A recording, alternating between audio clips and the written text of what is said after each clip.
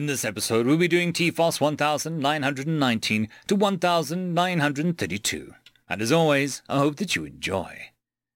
1919. Story number 1. I Am Hell, written by Hayner. The ashes of the dying planet swirled through the air, mingling with the embers of a city, reduced to ruin. The last bastion of resistance was coated in the remains of a fallen empire. One last holdout against the inferno. 10 solar years ago, to the day, the once mighty Janelle Empire declared war on a species that had just entered the galactic stage. They numbered but a few minor systems, and although they had some interesting biological features, they were otherwise unremarkable. Several different shades of skin, very little fur covering on their bodies, nothing noteworthy, at least to the burgeoning mass that was the Janelle Empire. It was to be a short, victorious war, designed and planned to boost morale of the Empire, which had been locked in galactic conflict for ages. Aside from that, the species, these humans, had what looked to be a very profitable asteroid field within their solar system, all ripe for the taking. With all the force of a tempest, the Empire descended upon the humans. Their military was small, comparatively, their technology primitive. As with many races, they fought furiously when encornered, but it was not enough. Their brittle bodies couldn't overpower the larger forms of the Janelle soldiers. Of course, as is the way of the universe, things change. Their military was small because they had devoted resources into something else, something that wasn't ready when the Empire bore down upon them. Their usual technologies were primitive because they had poured so much time and effort into another branch of sciences, something unheard of in the galactic community. Now the highest-ranking member of the Janelle military present on this planet, Baer Naln, stood impassively as a lone figure approached his barricade. The figure was armored, humanoid, and terrifying. On the faceplate, a grinning human skull was carved, mocking the once pride Janelle soldiers. Stopping a dozen paces away, the figures removed its helmet, revealing the face of a human, or what looked like one. The AI looked eyes with Bernaln, machines staring into the flesh. This was mankind's true gambit. For some insane reason, they were obsessed with creating AI, true AI, not the pale imitation that assisted aboard starships. Where others had failed and simply stopped trying, the humans preserved. Now manufactured bodies swarmed across the vast expanse of the Janelle Empire, fighting where human flesh could not, all controlled by one of 3 AI, named after the beings in the ancient, bloody pantheons of humanity. The 4th horseman smiled a terrible human smile, bearing the artificial teeth housed within a skull of alloy and plastic. If machines could have a soul, this one was a black abyss. Then it spoke the damning words breathed at the end of every planet it touched. I am the tattered cloak of innocence, hanging over the pale, emaciated form of fury. I am violence given form. I am given thought in order to act on humanity's darkest desires. I am the seething blackness of the heart of Earth. I am Hell. Bernal's rifle roared out, splitting the machine's uncovered head into several different pieces, slicing but one of many. Throughout the ruined city, the millions of forms occupied by the AI spoke as one. I am Hell! End of story. Story number 2. Humanity's Spark, written by Catman. You have taken much from us. When you arrived at Earth, we were a fledgling species, barely able to reach our moon. When we saw your ships in the sky, we were hopeful and excited. We were not alone in the universe, and you might have all the answers we have been seeking. But when those hopes turned to ash alongside New York City, all that remained was a cold lump of fear.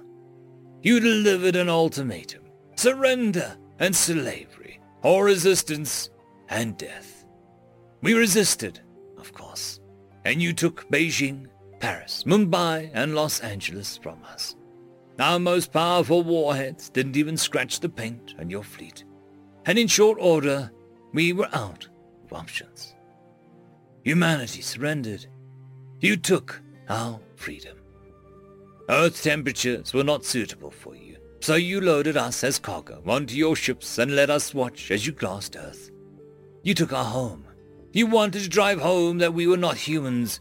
We were slaves. But a shared planet was not what made us human.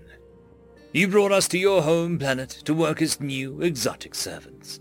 But you saw that the loss of our home had not broken us. You showed us the other slave races and gave us power over them in some attempt to make us accept our place, or to foster resentment between us. But we were not cruel and abusive as you thought that we would be. We empathized with those fellow unfortunates. We reminded those broken races how life was supposed to be, and slave revolts began to crop up across the planet. Your response was swift. You took back the power you had granted us and began sending us to the arena. There, we were forced to fight to the death, against one another, against wild animals, and most importantly, against the other slave races. You were no fools, and things began to develop exactly as with our troublesome races. We saw aliens killing our own, and the other races saw humans killing them. We grew to resent the other races, and the revolt stopped. You took our compassion, our mercy. But compassion and mercy were not what made us human. You tried once again to ship us out as slaves, but you quickly discovered that we would band together the moment they had a chance, and overpower our jailers, betray our masters, steal transports, whatever it took to escape together. So you took more from us. You put us in slums and gave us insufficient rations.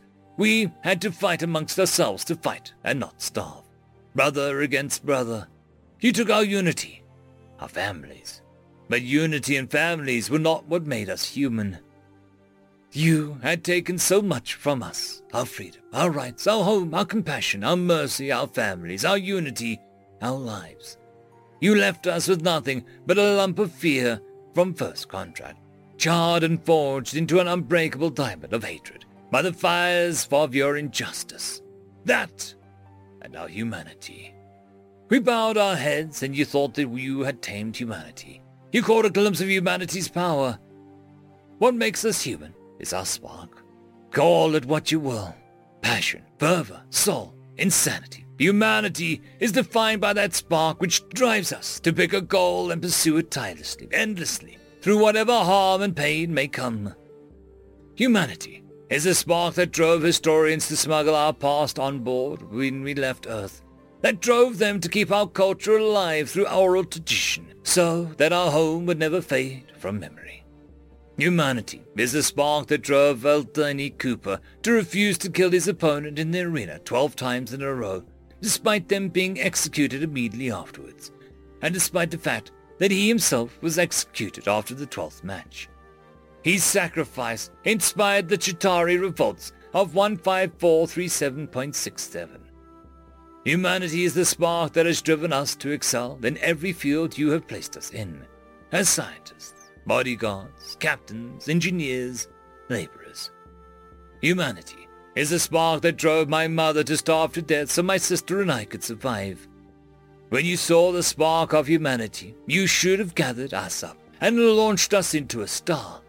Humanity is the spark that can burn worlds to ash. Humanity is the spark that drove our scientists to risk igniting our atmosphere to win a war. Humanity is the spark that drove dictators to kill millions in pursuit of their beliefs. Humanity is the spark that drove countries to amass enough nuclear warheads to glass our planet 10 times over. The things you took from us, compassion, mercy, unity, family, those are not humanity. Those are the yokes we put on our humanity to harness that spark for a better future. But you stripped them all away. And so humanity became the spark that drove our energies to find and create backdoors in your fleet's power core control units. Humanity became the spark that drove our scientists to invent selective nerve gas in a kitchen laboratory. Humanity became the spark that just turned your home planet into a toxic wasteland and your fleet into an enormous fireworks show. Humanity became the spark that drove us to pander and submit, to suffer your indignities in order to get close enough to stab you in the back. Now, if we were the humans you picked up from Earth all those years ago, I would be declaring war on you. But you took our unity, so that hardly feels appropriate. I would tell you the rules of combat to spare your civilians, but you took our compassion, so they will find no relief. I would tell you to surrender, but you took our mercy, so it would do you no good. I will tell you one thing. It is time for humanity to start taking back. Pray that we find what you took before humanity burns this entire galaxy to ash. Excerpt from Richard Staver's Declaration of Human Independence. End of story. 1920. The Chopper, written by Mean Gator. This is it. The battle was about to begin. If we lose, this would be the battle to end all battles. If we won, the onslaught will be continued without ending on the horizon. Parseval wasn't genocidal. A slave civilization needs its slaves. If we lost, we would survive as a species, but what makes us human would not. We would be slaves with crushed spirits, bred to serve our conquerors. We fought each other like demons, but the slavers were more numerous, though slightly less advanced. We fought them as no one had fought before. We earned their respect, but they couldn't allow us to win the fight. It would mean the end of their way of life. So we fought, system after system, planet after planet, moon after moon, asteroid after asteroid. It was a numbers game, and we just haven't them. Slowly, and on they pushed. They paid an unholy price for every inch of space taken away from us, but they kept pushing. Their losses were immense, but they had numbers. We didn't. They kept pushing until there was no other place to go for us. Their invasion fleets were devastated, but so were ours. Their jumping technology was inferior. They couldn't jump deep in our sun's gravity well. They jumped at Pluto's orbit. Saturn, Jupiter, and Mars were on the other side of the sun, and that was both good and bad for both.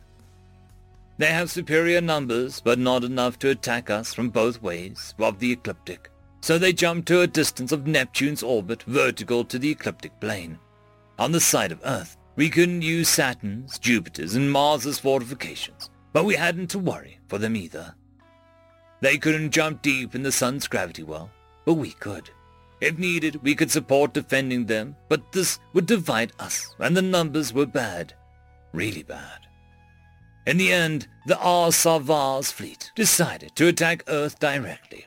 If they won, the rest of the intersolar colonies would have no other option than to surrender or go in a suicidal boom. But humans, in general, don't do that. Dum Spiro Sparrow. As long as I breathe, I hope. Do you know the story of Pandora's box? Actually, it wasn't a box. It was a pithos, a large jar. Pandora opened the jar, and all the evils spilled out into the world. Frightened, she closed the jar, but it was too late. Only Elpis, hope, remained in the box. Have you ever questioned yourself about the real meaning behind the story? I had, and to me the answer was very simple, very straightforward. If hope is something good, then why was it placed in the jar with all the evils? For me, hope is the evilest of all evils. The Ar-Sarvar won. Then what makes us human would be forever crushed. We would survive as a species, but we wouldn't survive as humans. Our fleet yards would work day and night to build more ships, not only to make our last stand, but to continue to fight. Ar-Sarvar weren't fools. Their lines were stretched to their limits, but their war machine wasn't set on idle. Even if they failed, they would have numbers to restart the fight. We devastated their initial invasion fleet, but at the end all we had were one carrier with 200 fighters, one hastily repaired battleship kept by duct tape and the wool of its crew, 3 battle cruisers, 5 cruisers, and 30 frigates and corvettes. In the end, we revived something from our history books, a gunship, having the triple size of an attack bomber carried with the speed of a fighter and the punch of a frigate. 1-1-1. It hasn't a chance in hell against an enemy ship larger than a frigate, but they were relatively cheap to reduce, and they could stand the punch of enemy fighters and bombers. Truth is, we need more than 30 of them to take down an enemy super battleship, but their role was not to take down capital ships, was to devastate the enemy fighters and to weaken the larger enemy warships. We built thousands of them. They gutted the enemy and fought the good fight, but in the end only 150 of them were left. The Arsavar have 3 super battleships, 10 battleships, 15 battle cruisers, no heavy or light cruisers were left, and about 200 frigates and corvettes.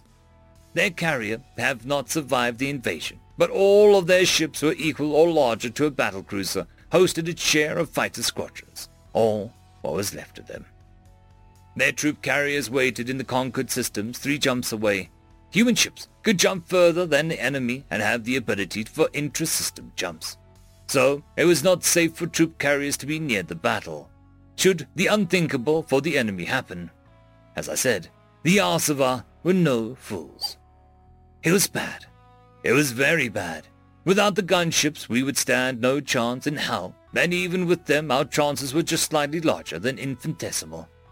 We, the crews of the gunships, bombers, and fighters, knew that we were cannon fodder. We would fight and give our lives just to harass and weaken the enemy, just to buy time for our warships. Gunships would gone first to protect bombers and fighters from what was left of the enemy fighter squadrons, and then split. Gunships to attack their super battleships, and bombers to attack their lighter warships. It was a good tactic as it could be. Their frigates and corvettes couldn't stand the attack of the gunships and the bombers, and used concurrently as cannon fodder to protect their heavy ships or what was left of our heavy ships. We'd go first, take as many of the ships with us as we could, and die in the hope that we thinned the enemy fleet enough so that our heavier warships have a chance to win the day. A slight chance, it was better than we could hope. A gunship have a crew of 5. We knew that we would die, but there was no chance in hell to go quietly into the night. We would draw blood until we couldn't. Guys, are you ready? Gunner 1 go, Gunner 2 go, Gunner 3 go, Engineering go. We waited the order, each one lost in his thoughts. We have said our goodbyes, we've kissed our wives and children, and we went to fight. In ancient Sparta, the mother or the wife of the warrior gave him a shield, saying, "With it or on it." We knew that we wouldn't survive the fight, and even if humans won, there would be nothing of us left to bring to our homes by our comrades. We would die as humans in order for the rest to survive as humans. I got the order in my comm line. "This is it, guys. It's really an honor." "Same here, Cap," said Johnson. "Gunner number 1. Lewis, it was indeed a beautiful friendship." Masterson, Gunner 2, an avid Casablanca fan. We would always have Paris at Pepper and Anastasia, Gunner 3, and also an avid Casablanca fan. "Play it again, Sam," I ordered, smiling our engineer. He pumped up the volume, and on we charged. "You'll take my life, but I'll take yours too. You'll fire your musket, but I'll run you through. So when you're waiting for the next attack, you better stand. There's no turning back." The bugle sounds as the charge begins, but as the battlefield no one wins. The smell of acrid smoke and horses breathe as you plunge into certain death. The horse he sweats with fear, we break to run. The mighty roar of the Russian guns, and as we race towards human wall, the screams of pain as my comrades fall. We hurdle bodies that lay on the ground, and as the Russians fire another round, we get so near yet so far away. We won't live to fight another day. We get so close, near enough to fight, when a Russian's get me in his sights. He pulls the trigger and I feel the blow. A burst of rounds takes my horse below. And as I lay there gazing at the sky, my body's numb and my throat is dry. And as I lay forgotten and alone, without a tear I draw my parting groan. End of story. Story number 2. We Did It Ourselves, written by British Tea Company. Me are most impressed, Emperor Sephiel commented as he walked through the skeleton of a proud city undergoing its rebirth. There are few things that I admire more than determination, or the sheer will to battle on against impossible efforts. Your efforts of defeating those loathsome colonizers, even with the odds stacked against your people, shows little but your true underlying strength. I am glad you approve, General Edwards said as he casually leaned against the wall. 20 years, 20 goddamn years that we fought against the alien freaks. Glad that we can call Earth our world again. It does me proud knowing that our boys were willing to lay everything on the line to make sure we got our dues. Your men lack nothing when it comes to character. To say that they could measure themselves against our own warriors would be an excellent statement to make in regards to their ability. What bothers us, however, was your choice in this conflict. This war has cost many lives. In the beginning, we had told you about the depths of our power. We had demonstrated towards you the limitless power and the eternal army, and the infinite ability of our personal self. Why then, did you refuse the aid that we could easily save countless lives and won you your war? When you first appeared out of the portal, some of us here thought that you were a second coming of Christ. Well, the second coming of Christ, who is perhaps a bit more metal than the first time around. Normally, when someone tells me that there is some immortal space wizard, I tend not to take them very seriously. Of course, given the circumstances which we met, I understood you meant every word that you said.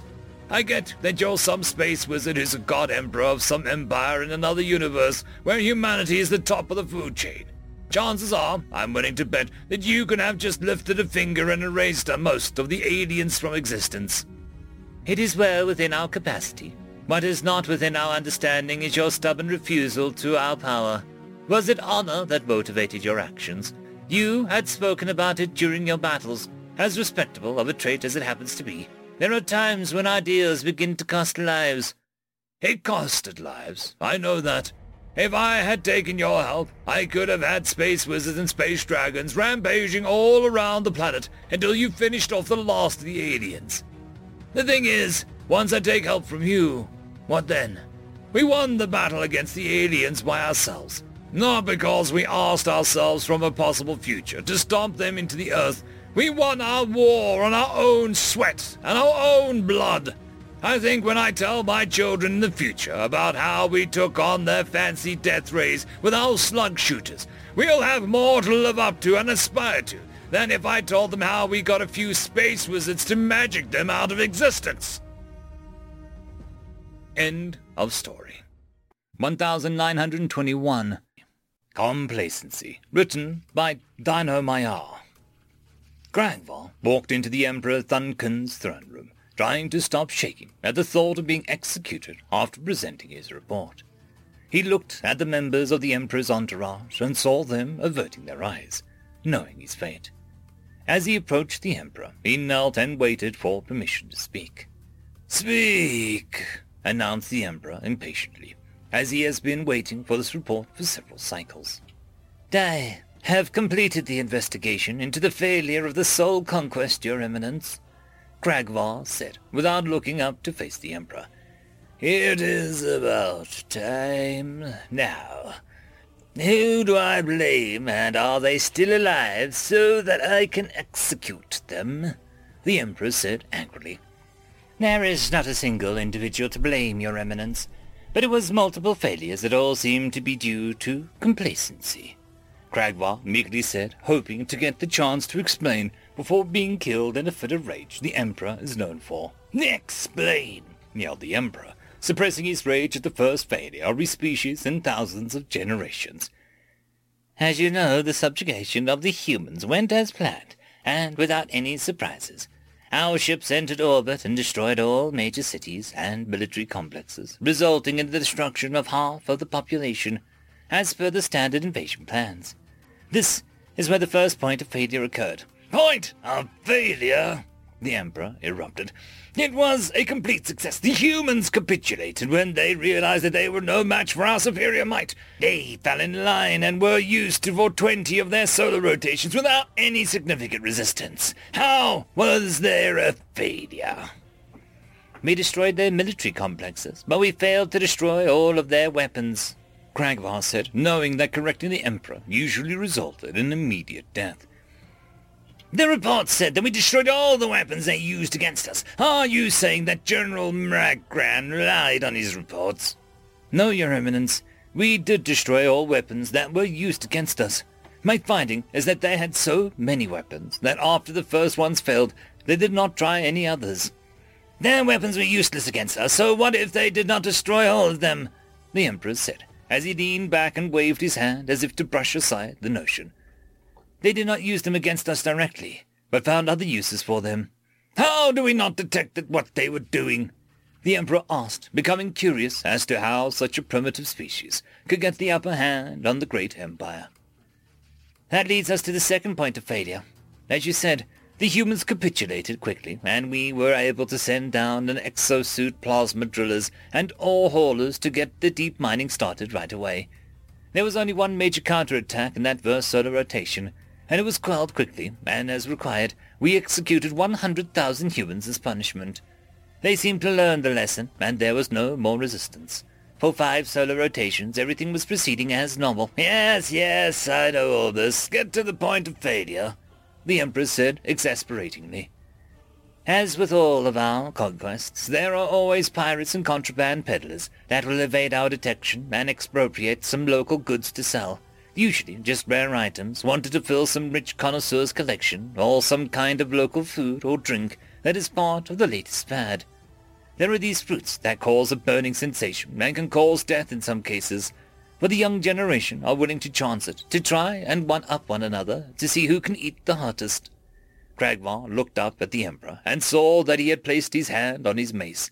He realized he better get to the point quickly, else his death would be near. Because it is common, most of these incursions are ignored. But in one instance it was noticed when the ship left the plasma driller. That is not unheard of, but rare. So it was reported. A new one was requisitioned, and everything continued on. It was 20 cycles later before the ship was apprehended, and they found the transponder of the plasma driller embedded into the contraband they had aboard. Their failure was that they did not notify General Mragran, and they only found a transponder, not a complete driller. So he did not know why humans had it. Why did we not detect the humans using the driller, and where were they storing the material they removed if they were using it? The Emperor asked. Without a transponder, the drillers are hard to track, and the humans tunneled deep under a large deposit of uranium, which interfered with our scanning signals.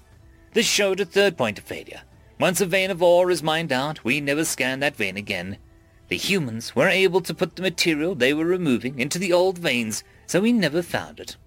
Is it too hot for humans to survive in that depth without an exosuit? And they only had one, so what good did their digging do?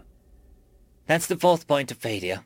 We take some of our basic technology for granted, but the humans did not have access to it before, and it allowed them to advance their abilities. Something as simple as a cooling system we use is far advanced from their current capabilities. Same for the magnetics that we use in the plasma control systems. With these advancements, they were able to create a tolerable environment to work in. Even so, what did they do with the tunnels? Not just tunnels, but larger caverns that they set up manufacturing equipment and even a foundry. That brings up the fifth point of failure.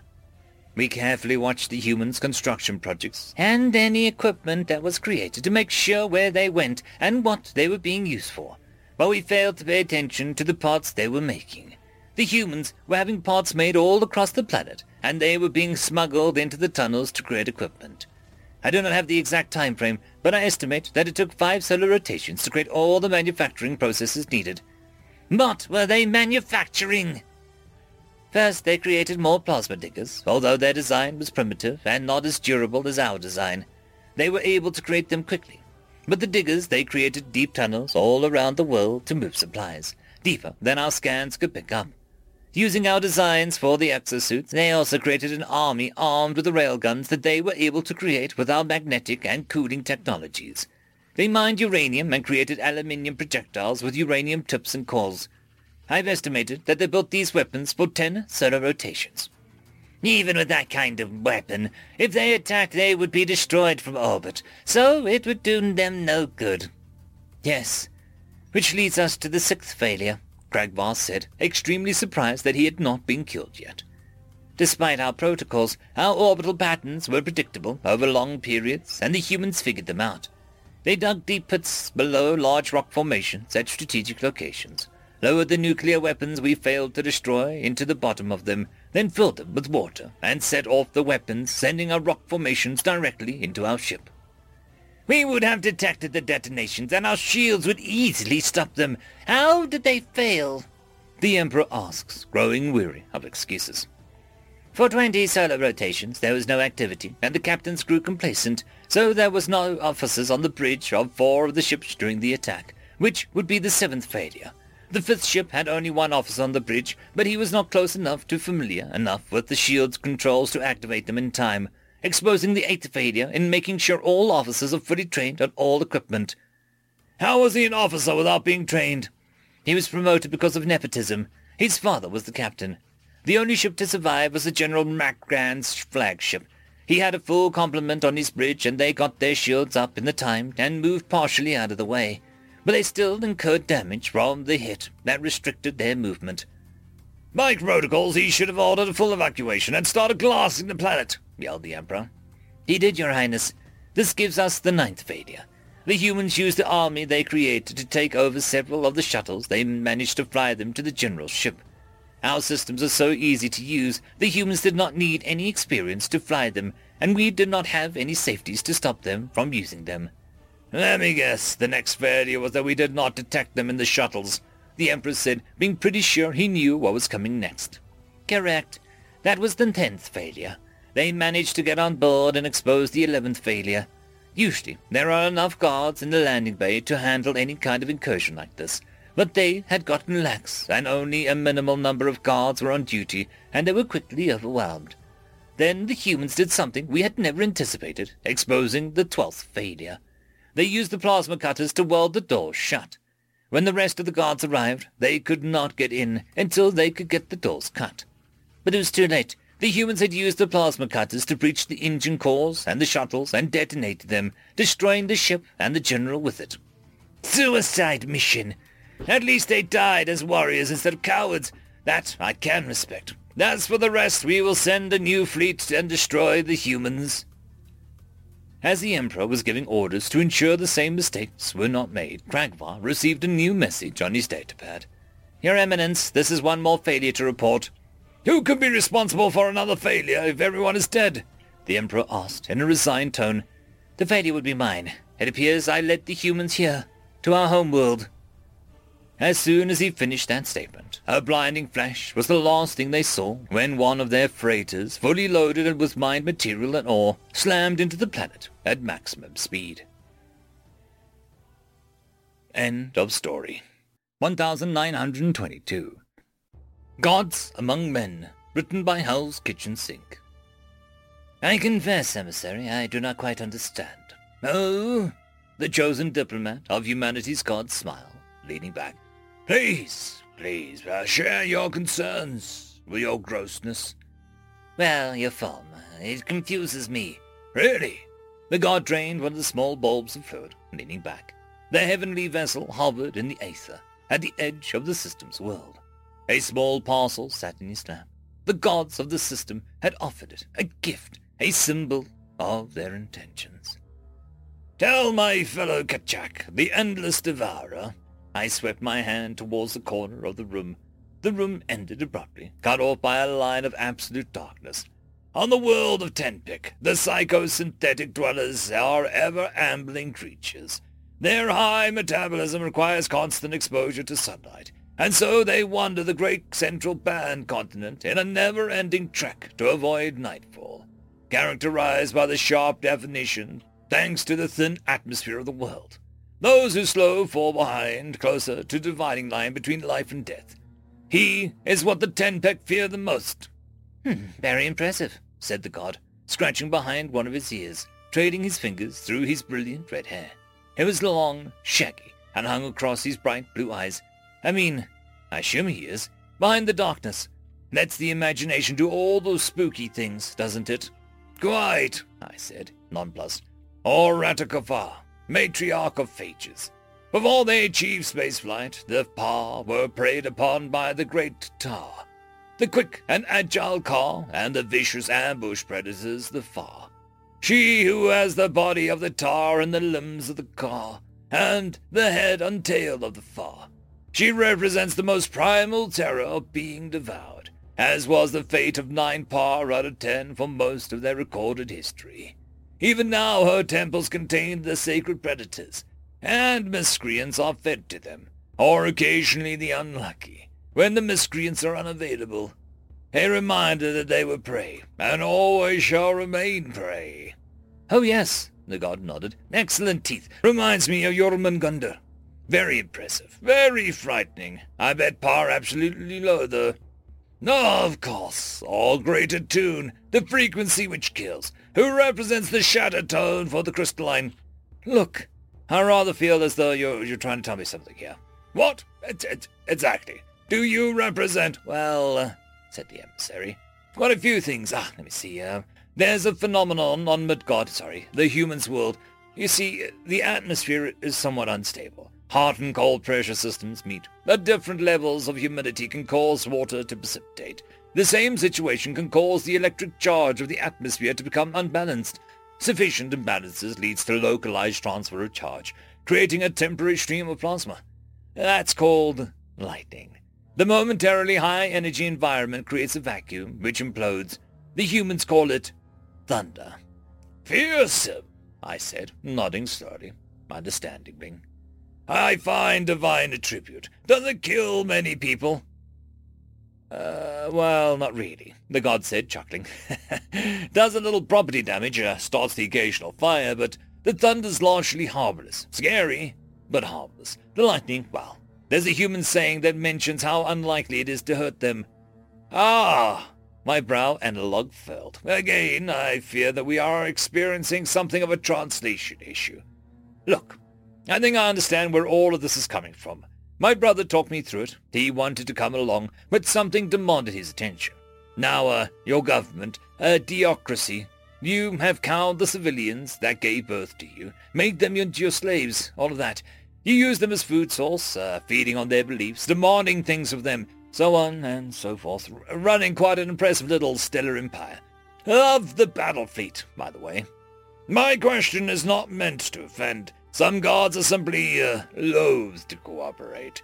They believe that they can keep their civilization to themselves, act as sole tyrants, rather than benefiting from a mutualistic relationship. You, said Ratakafar, her voice muffled by many sharp teeth, do not appear to have such an antagonistic attitude. The god's lips pulled back, revealing sharp enamel fangs, shining a bright white. I was given to understanding it was meant as a friendly gesture in human society. A smile. I tried not to let it get to me. Ratakafar, claws extended, and her own fight and flight reflexes clearly tried to overpower her sapience, to set her into killing frenzy against an unknown predator that was indicating it wanted to eat her. Ratakafar, I said, warningly. Yes, said the emissary. Broadly correct. We have no interest in going it alone. He tilted his head towards the other human god.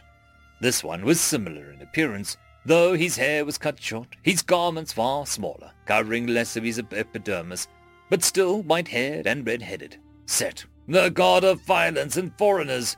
He represented a subdivision of the natural order amongst the humans who worshipped his pantheon. Of course, he was also the guardian against the darkness. He fought a Bep each night in order to protect Ra, part of his penance for murdering his brother Osiris. Set nodded silently, his eyes still fixed on Kachak. He hadn't looked away from the god of darkness for the entire tete-a-tete. I see, I said, trying to follow the statement. Look, my point is this. Gods represent the attitude of the universe towards the sapient race. The way they view the universe is the way their gods evolved. In an entropic universe like ours, full of predators, resource shortages, and dangerous natural phenomenon, we represent the things that they fear most. I can't help but notice that you both look quite a lot like humans. Well, they can be very scary, said Thor cheerfully. But somewhat relatable. You understand the difficulty, don't you? If you look like humans, well, They have something of a tendency to treat you like humans, to not fear you, do not respect you as they should. You really should be more, inhuman. Terrify them. Ah, I know what you mean. You see, we have plenty of such gods. Well, had. There was this one time, precious object that had stolen from me. My brother and I learned that it had been stolen by such a god, who intended to marry one of the most beautiful goddesses. She refused to cooperate with our scheme, so I was forced to dress up as her. We went to the hall of the other god, with me in all the bridal veil and gown, and when we found the precious object, after fooling the other god, I proceeded to beat him to death, savaged the other giants within the hall for their obstinance. A shocked silence weighed heavily in the air as I stared blankly at the emissary. The admission of Decide. I'm sorry, the joke must not translate well. My kind find great humor in big, strong men dressed in delicate, feminine clothing. You killed another god, said the great Tude, beautifully tonal voice fluctuating slightly. Oh, stone dead. I mean, it was hardly the first time. I've killed a fair number of gods in my time. None for quite a long time, of course. We're all far more civilized now. Anyway, what you're referring to are what the humans might call monsters, and certainly I have plenty of experience with them. I should hope so, I said, my voice strained. At any rate, I'm sorry. Please allow me to take a moment. I am receiving an urgent message. I stood up, sweeping to the communications suite. Out of sight, Zakuk, the god of bloody invaders, a god who had come about when a foreign civilization had risen on our home world, putting thousands of my worshippers to the sword. He had been my people's god, of course, but he'd never tired of slaughtering them, making him an ideal commander. Zakuk, my good friend, it's good to get away from these gods. They're all difficult.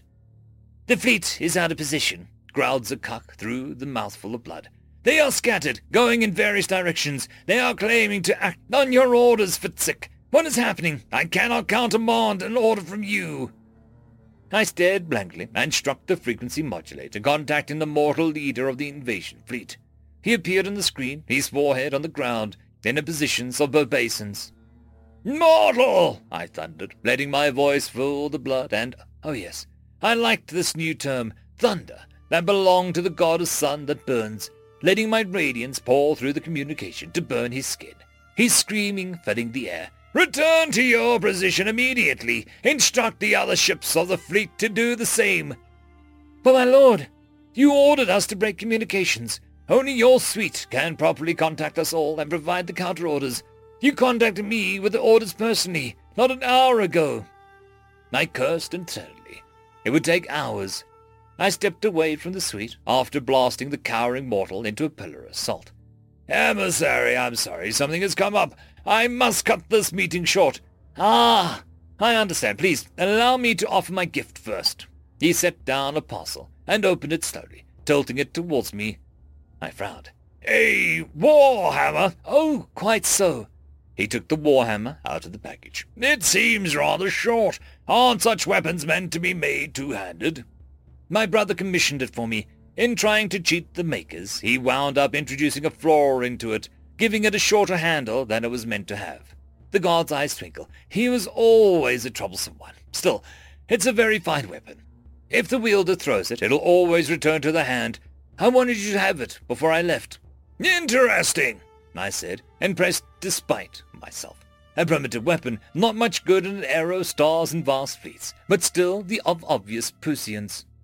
How does it work? The god's teeth shined again, sharp and fearsome, as he slipped his wrist through the strap, letting the heavy metal head fall until it was hung by the strap from his wrist. He casually spun it up twice around his wrist as the partner leaned forward in his chair, eyes fixed on Kachek. Let me demonstrate, said Thor. End of story. 1923. Story number 1. The New Colleague, written by Wanny91. Marketing Manager's Log, Sil Corporation, year 2654. 01.05. My friend from the HR department informed me today that I will get a new employee starting next month. It seems that our management has finally heard my plea for more people in order to deal with the heavy influx of work recently. According to the personnel file, new employee comes from a newly discovered species called humanity and goes by the name Philip. I'm looking forward to meet him. 01.06. Note to all employees. Due to a small incident during the introduction of our newest team member, it is now forbidden for everyone to greet any human with their traditional ritual called handshake. I'm sure that our new colleague didn't intend to break anyone's limb. 02.06. Philip received a pay rise of 20% today because he called our CEO slim and good-looking, even though this isn't true at all. Apparently, it helps your career if you flatter your boss. 05.06. In order to not put too much pressure on Philip, I send him home on the remainder of the week. My only hope is that 13 days are enough time for him to recover from the stress. 18.06. It appears the humans are very fast learners since Philip has already completed his 2-week-long training course in just 3 days. Apparently humans have, in comparison to other species, a very developed cerebral cortex and thus are capable of adjusting themselves quickly to new situations. Since Philip has already finished his training course and we don't have any work for him planned yet, I send him home again. 25.06. Poor Philip. His first real day at work and he had to attend several long and tedious meetings. Still, I have to say that he managed the meetings very well, which, according to him, was thanks to the human technique called napping. It is nice to see Philip working so hard for the benefit of our company. 02.07. Today, Philip accidentally destroyed his office chair after trying to sit on it for the first time. As I was informed, humans come from a planet with high gravity and thus are heavier than they look like. Because Philip can't do any work without his chair, I send him home again. 06.07. Philip accidentally destroyed his computer. It seems like that his species is prone to short outbursts of anger if their equipment does not work correctly. Since he can't work without a computer, I have to send him home. 12.07. A bulletproof window was installed after Philip threw out his new computer when it didn't work. As a punishment, I forbid him to work for 4 days. 13.07. It is forbidden for Philip to clap with his hands sarcastically if the computer works as intended. 2 colleagues had to go to the hospital since they couldn't hear anything anymore. 15.07. What a busy day. We got swarmed with work, but Philip managed well. He even managed to finish his share of the work before lunch. As a thanks for that, I promised to buy him lunch today.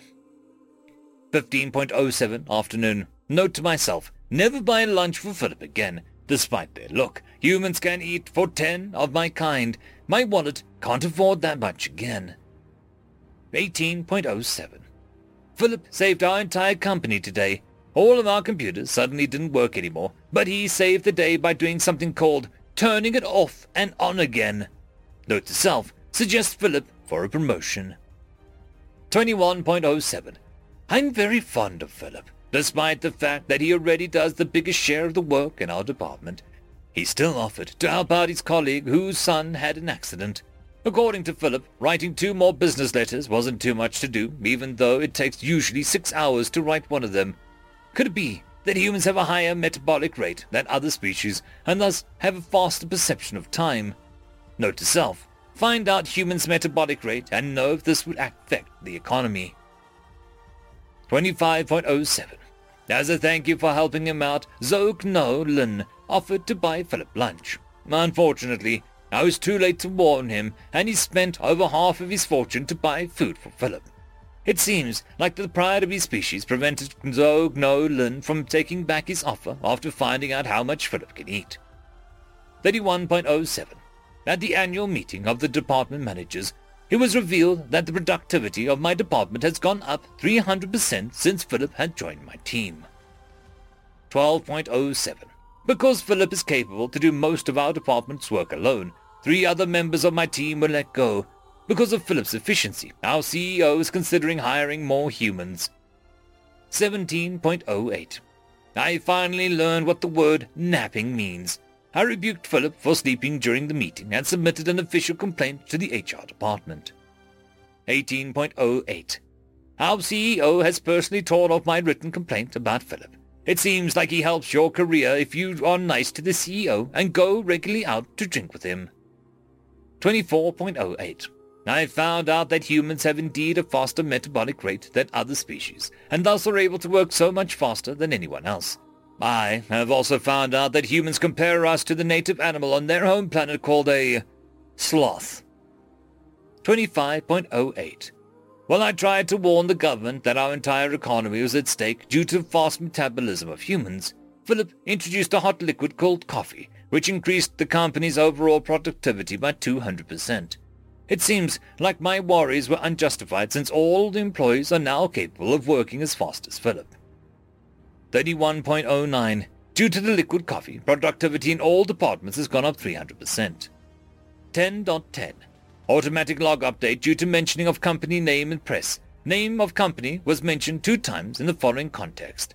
The market was shocked today by the announcement that the company, Sill Corporation, had to permanently close their doors after all their employees had been delivered to the hospital earlier this week. According to the doctors, most staff members suffered complete exhaustion due to ergogenic drug which was found inside a brown liquid. Due to the virulence of said liquid, not only got the CEO of the company arrested, but the whole company had to be put into quarantine. At first, investors of the company were worried about the sudden closure of the company, but the announcement of a newly founded company by one of the Sill Corporation's former employees named Philip managed to calm the markets down again. End of story. Story number 2. 2 more shall take his place. Written by British Tea Company. The sergeant stood up from the trenches and walked forward, moving past the charred skeletons and ruined war machines. He continued to move forward towards the titanic creature in the not-so-far distance away from him. The heat became almost unbearable in the area around it, from the gigantic crater it rested in to the countless wreckage and destruction around it. It was also almost impossible to imagine such a thing could exist. The size of a mountain, with legs taller than houses. The sergeant's eyes fell upon Farrokh. The iron dragon glanced down. Perhaps it was slightly amused that there was still one remaining human left, which was why it held off the incinerating this one. Performing a mock salute with the claws at the sergeant, the dragon stood to its full height, its 2 eyes, malevolent and haughty, locked on to the last man standing. "Come to join your friends." "That's the only thing left for me to do." The big dragon gave a snort in response as it mirthlessly looked down. "You survived! You survived me laying waste to this area! Impressive!" Indeed, the sergeant had survived the initial attack. Like the star of morning, Farrokh had came crushing down from the skies and leveled an entire city. Most of the division died in the initial attack.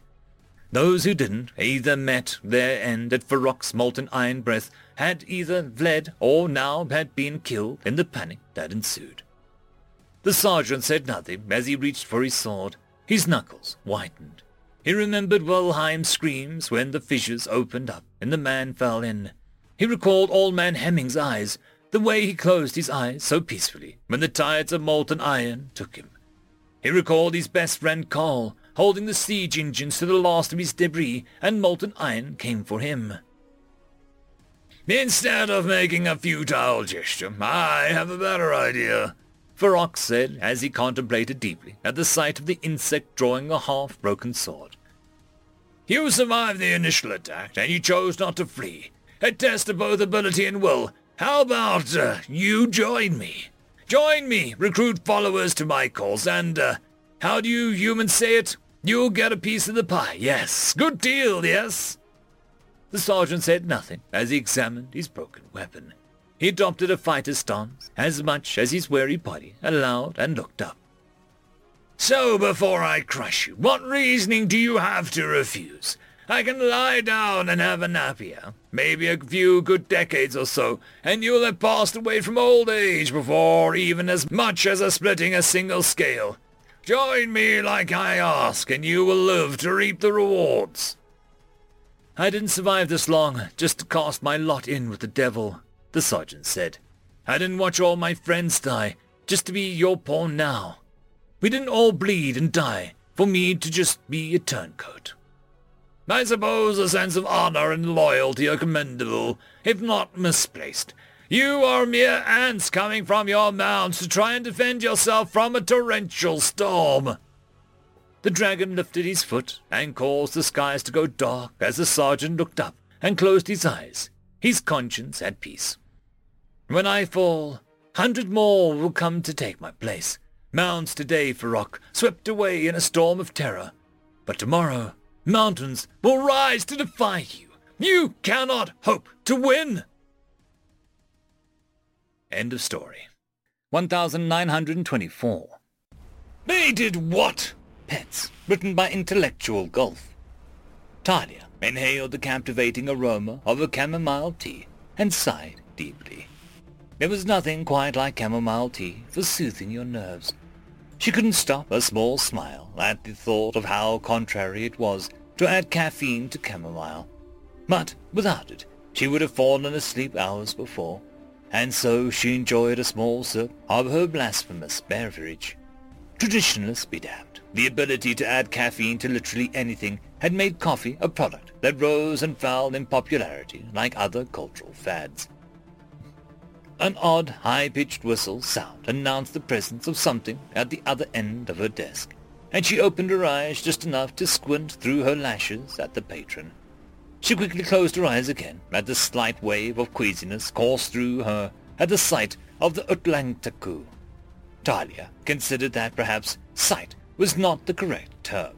The Utlantaku were a bizarre species that were hard to describe or make comparisons of, simply because they refused to be seen, mostly. Utlantaku stood at average human height-ish, took up about a human-sized area of space, and looked like a living watercolor painting from their immediate surroundings.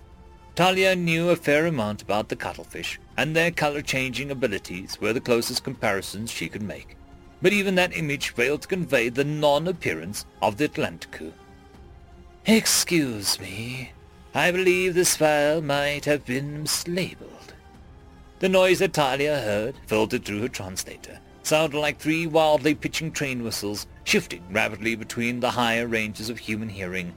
The Atlanticu spoke exclusively in whistling language, although there were reports that said that actually had 2 languages, one private language only spoken amongst their own kind, and the public whistling language they used around other species.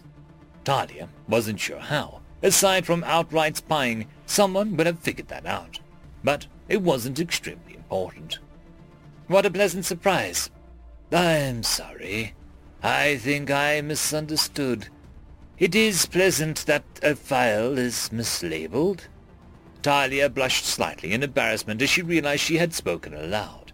She tried her best to look at the Atlanticu's face area as she spoke, although the queasy feeling the shifting colors evoked continued. "My apologies. I meant that it was one of the more pleasant introductions I've had this week." "Others are unpleasant." "Oh, I'm not complaining. They mean well, but some patrons come across a little strong when providing criticism of the filing system." "It is not your job to receive feedback, such as a correction that brought me to here." Talia noticed that the translator didn't make the usual neutral tone it adopted when translating angry or negatively charged words. She assumed this meant that the Atlanticu was simply stating a fact, which from a human could have come across as inconsiderate or socially awkward at best. "Of course, speaking of, why do you believe that the file is mislabeled?" The Atlanticu paused for a second, and Talia couldn't be sure if this was still trying to figure out the meaning of a slip-up, or if it was doing something else entirely. Finally, one of its watercolor camouflaged appendages waved upwards slightly in a throwing-away gesture. The corner of Talia's mouth twitched upwards slightly in amusement, and yet another nearly an ununiversal gesture. "This file is stored under the category human pets, and specifically adorable. This must be some kind of error." Talia raised her hand and made a come-hither gesture for her pointer finger. The video screen popped up on her desk and began playing a video content associated with the file. On the screen, a smiling woman in her mid to late 30s with the vibrant red hair was speaking. "Hey, pet friends, I'm so excited today because today I have a new pet to show you all." The camera turns around and is pointing at a plastic container approximately 3 feet wide and 2 feet tall with no lid. Inside the container is a layer of sand. some small plants of indeterminate species, and a ball of fluffy blue fur about a foot wide and with two black orbs on either side of the ball facing the camera. Talia couldn't help but gasp slightly, and it would have been fair to guess whether the response was in shock or adoration. "That's right, my friends, it's a Greekle. Now, for those of you who don't know, these little guys are pretty tough to keep as pets, but if you're an expert like me, there is no problem. And for all your trolls out there is nothing illegal about owning a Greekle. You jerks just keep trying to demonetize me and claim that I'm not a responsible pet mom. I am still here, so obviously you are wrong." The camera began moving towards the Greekle, and the woman continued narrating, but the audio was suddenly cut off as the blue furball launched itself at the camera and became 90% teeth. Talia paused the video as she realized she hadn't checked the tags for the video before hitting play, and she chided herself mentally for forgetting once again. She brought up the tags, and what she read made her inhale and clench her teeth, creating a hissing sound. The Atlanticu had made a sing-songy whistling sound, and the translator informed her that it was laughing. Talia raised an eyebrow while maintaining a neutral expression. The Atlanticu repeated the sing-song whistle and then after a beat explained, "I apologize. I found it amusing that your species also has a display associated with false pain. What you might call empathy. My species hisses in response to disaster or potential disaster as well. We also express disbelief, confusion, or consternation with a common physical expression. Although I think you must take my word on that given how we appear to others."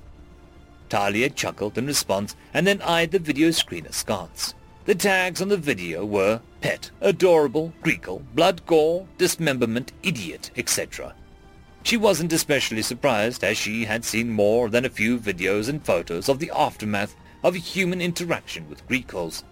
The issue was that the cute little fur ball sitting in the plastic container was essentially made up of three things: fur, teeth, and an insatiable appetite.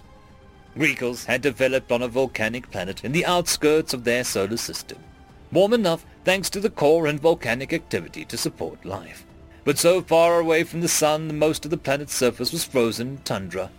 The Greekle were the top predator on their planet, indiscriminately consuming any organic material they came across, living or not. The physiology reflected this omnivorous predatory nature, as their mouths were filled with hundreds of plate-like teeth that were smooth on the exterior side and serrated on the interior. Whatever went into a Greekle's mouth was not leaving, barring the destruction of the Greekle or the complete separation of the portion lost to the maw of the Greekle.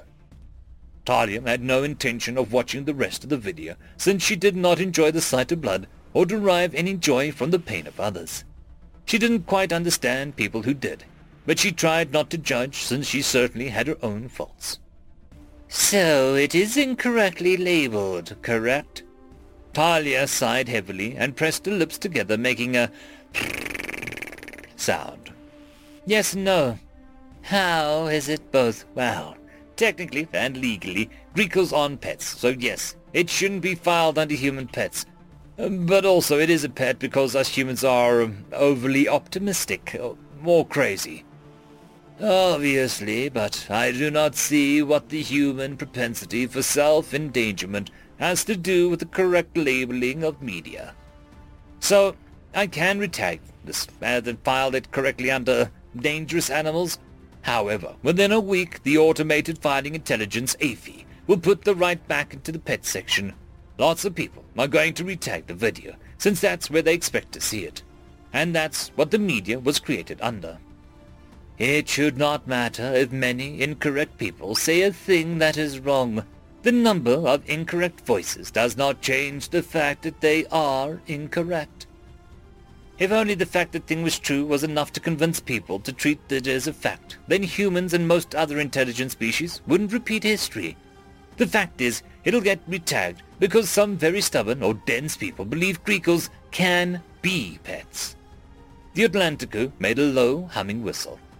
I must admit, we also suffer from the habit of mass incorrectness, so I am not so dense as to not understand. May I question, though? Of course. Like I said, you're the nicest person I've interacted with all week, and I love sharing information. Why would this human female attempt to make a Greekle her pet? Are you humans not the species that discovered the Greekle? I'm fairly certain the videos from First Contact were quite popular in the information-sharing spaces. Yeah, thing is, they are adorable when their mouths are closed, so, people think that they are cute. They can be tamed or, at the very least, sated and made docile. But every encounter with a Greekle, hungry or not, ends like this video. Right, I can't really explain it. But I can tell you humans are like Greekles, in the same way they eat anything and everything in sight. I can guarantee humans will at some point try to make anything and everything into a pet, especially if it's adorable. The Atlanticu was quiet for several moments, and then set the hard disk on the desk. Would it be too much to refile this anyways? Ha! No problem at all. Just don't get cross at me when it's back under pets in a few days. I would not be angry with you. You did not design the Aphie. Why would I be angry with you for something you did not do? If I could answer that, I would be a very wealthy psychologist. It looks like I have another patron to assist, but it was very nice interacting with you. You as well. My name is Seven Warbling Whistles. Timothy. Nice to meet you, Timothy. I'm Talia. Have a great day. Talia turned to assist the other patron, Pasita Walken, who had walked into her desk and was literally waving around the hard disk in one of its feathered appendages. It made several very loud squawks, which were even louder than the parrot species from Earth the aliens bore a striking resemblance to. If a parrot had been crossbred with a pterodactyl and a six-limbed mammal. What is animal excrement? Oh, goody. End of story. 1925. Story number 1. Demons Awoken, written by Lone Donut. There is a human saying, to beat your plowshares into swords, your pruning shears into spears. Let the weak say, I am strong. Our research has missed old religious texts in our scanning of their culture. And how could we not? There was not real need to research archaic beliefs. The Soul Confederacy was easy prey, a species that had focused on science and not war. They built grand research stations in orbit of their planet, colonized their oversized moon, and spread to the fourth planet in their system. The most they had were patrol ships to keep off the odd criminal, but no warships, no soldiers. They focused on rehabilitation and re-education of their worst people. They were pacifists, and they were ripe for enslavement. Our ships had arrived, and they broadcast on all known subspace channels, reaching out to the void to greet us, to welcome us to their home. They assumed that we came in peace, to meet them as equals.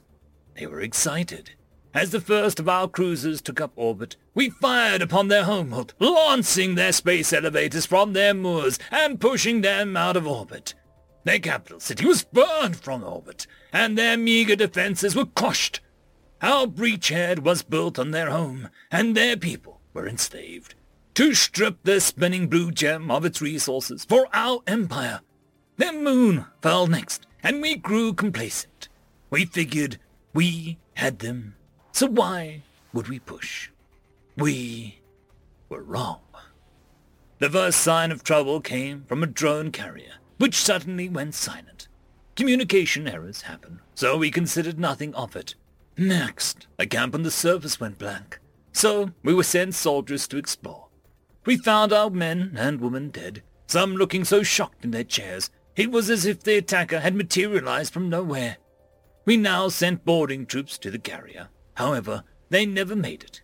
Its fighter and bomber complement turned on us. We shot it down, watched it as it crashed to the surface, and we figured that enough, that this little rebellion would end. Again, we were wrong. Mining and cargo ships from planets called Mars arrived, but they did not carry goods. Their mining drones swarmed the ships, punching holes in their hulls and stripping the atmosphere away. We watched in horror as the bodies of our comrades floated into space. Our losses were now mounting. Even as we destroyed their rigged-up attack craft, we paid for every kill with blood. I was on Earth when I saw the horror we had awoken firsthand. A mining exosuit walked down the street, armor strapped to it in an ad hoc way, turning a tool into a weapon. Carried in its hands were our weapons, and as a lone assailant advanced towards me, shrugging off energy weapons and ordnance, only a lucky hit brought it down. Still, the rebel climbed from his armor, and I saw his eyes, not those of a captured pacifist, but those of a killer. We learned later the man had been a chemical engineer, never served with the patrols, and had built the suit himself in private. We assumed he had snapped. Surely the humans couldn't go from pacifists to warriors. They were a peaceful species. But we dug into their archives. We learned their history, the monsters that we had happened upon. But now they had 300 years of peace and prosperity to build new technologies. And with them, we learned what they could do. It was called a military-industrial complex. The ability to turn any technological marvel into a weapon was no unique. But the way in which they did it was... Most species develop nuclear energy before they develop nuclear weapons. Humanity had done the reverse. Their chemical rockets were not made to deliver them into space, but adapted from weapons to do so. After they had turned those weapons on themselves, they had learned to find peace, quelled their demons. We had reawoken those demons, and given them more technology than ever before to do it. Their ability to strip materials to energy, to convert it back to raw matter, had been used to mine without destroying massive areas of land, and to build ships of exploration and peace. Now those fleet yards orbiting a planet we thought was an easy picking. They cranked out warships in bulk that we had never seen. Hardware meant for construction and rescue was now used to armor troops to attack. One armored assailant became hundreds, then thousands. Our own ships were captured, reverse engineered, and then turned on us. We watched in horror as our slaves became boogeymen. Our hope had been to glass the planet, to hand them a defeat, but we never got the chance. One by one, our legions fell. Once our ships were controlled by them, and our communications with our home severed, we were brought before them. We learned of their rules of war, what they would do to prisoners, and how we would be treated. We didn't expect the mercy we gained, nor do we deserve it, I'm sure. After all, we would not afford them the same. I was treated to a tribunal and told that I was to be held accountable for my crimes and the crimes of my people, and my execution ordered. Led to a small room, I was hooked up to IVs and promised that it would be painless. As they added the chemicals to my veins, I could only think of my home and hope that they could forgive me for awakening humanity. I could only pray that one day these beasts would return their swords to plowshares, and the warriors would rest again. The galaxy can only hope. End of story. Story number 2, Tunnel Vision, written by DM of the Tomb. Personal letter translated posthumously from civilian Adark Epi to the 7th Galactic Senator, Apex Lorne Oyen, during the human immigration crisis post-first contact. Have you ever seen a human in person? I don't mean the humans who tiptoe and jump through hoops to appeal to you during negotiations. I mean real humans. Humans out there living in their lives like anyone else. The ones who you lock up. Ever since first contact, you have written out policy after policy with the intent of limiting the humans, to brand them as outcasts. They are a very young race, and yet achieved FTL in a fraction of the time it took us. Sure, simple concepts to us are new and advanced to them, but they can learn, and they are learning, even now, just as we did so long ago. but you seem to fear they are too quick to learn. You say the fact they advance so quickly is precisely why they must be segregated. But I believe you are simply afraid of their potential. Because maybe you have realized that they are not fast. We are just slow. But why is that? Why are humans who you seem intent on keeping away so quick to learn, so persistent in their endeavors, so bold risk-takers? I've spent time among the humans, in the camps which you detained them, away from their friends and family. Many crossed into Alliance's space and were caught, so you out them there to rot. But did you ever consider what it took to get that far? These humans told me their stories, told me of their families, goals, their passions in life. And after it all, I have two words to explain the way humans think. Tunnel vision. To a human, there is no such thing as being content where you are. There is always more to see, more to travel, more to improve, more that they can be. No single human ever stops aspiring for greatness, even if they don't know what their potential greatness is. Once a human has a goal, and they always have a goal, they will stop at nothing to pursue it. They call this tunnel vision. They will set their sights on what they want to do, and everything else around them becomes a blur. This is why the humans are faster than us. We have meandering through innovation, the majority of our population always being content to stay where they are. Meanwhile, the humans are never satisfied. It's not just one or two people working for their future per generation. It is all of them. That's why I, despite all your efforts to bar them from our borders and to brand them as dangerous, they still send envoy after envoy to negotiate with you. That's why, despite your insistence to detain and imprison any human caught within our space, they continue to face countless hardships to come here anyway, from across the stars. And those who I spoke to within your border detentions have not yet lost their passion. They have not lost sight of their goals. They still have that tunnel vision. You claim that they will invade and replace us, overwrite generations of tradition in an instant, but we are ready for the humans, ready to give them help and accept their help in return. So maybe you're just afraid that you are the one getting replaced, and that they'll take away your undeserved paycheck. End of story. 1926. Story number 1. The 3 Golden Rules. Written by Jeremiah Hellrider. In the Galactic Empire, there are 3 golden rules that each one of the 345 Elector species needs to follow if they want to survive. Never fight against the Galactic Emperor alone. Never let your population starve. And always pay your mercenaries. Since the day Grand Emperor Dallas I united all nations in the galaxy under the rule of his galactic empire, there had been relative peace across the galaxy. Each one of the sentient species in the empire were considered electors who decided galactic laws in the Grand Assembly held every 10 years. They all had a couple systems close to their home planets and were left to themselves to grow as they wished, as long as they did not challenge the power of the Grand Emperor. But of course, sometimes electors did fight each other, and even formed coalitions against the Emperor himself. Of course, the Emperor always had more power than the electors. As the borders of the Empire grew, so did the elector species.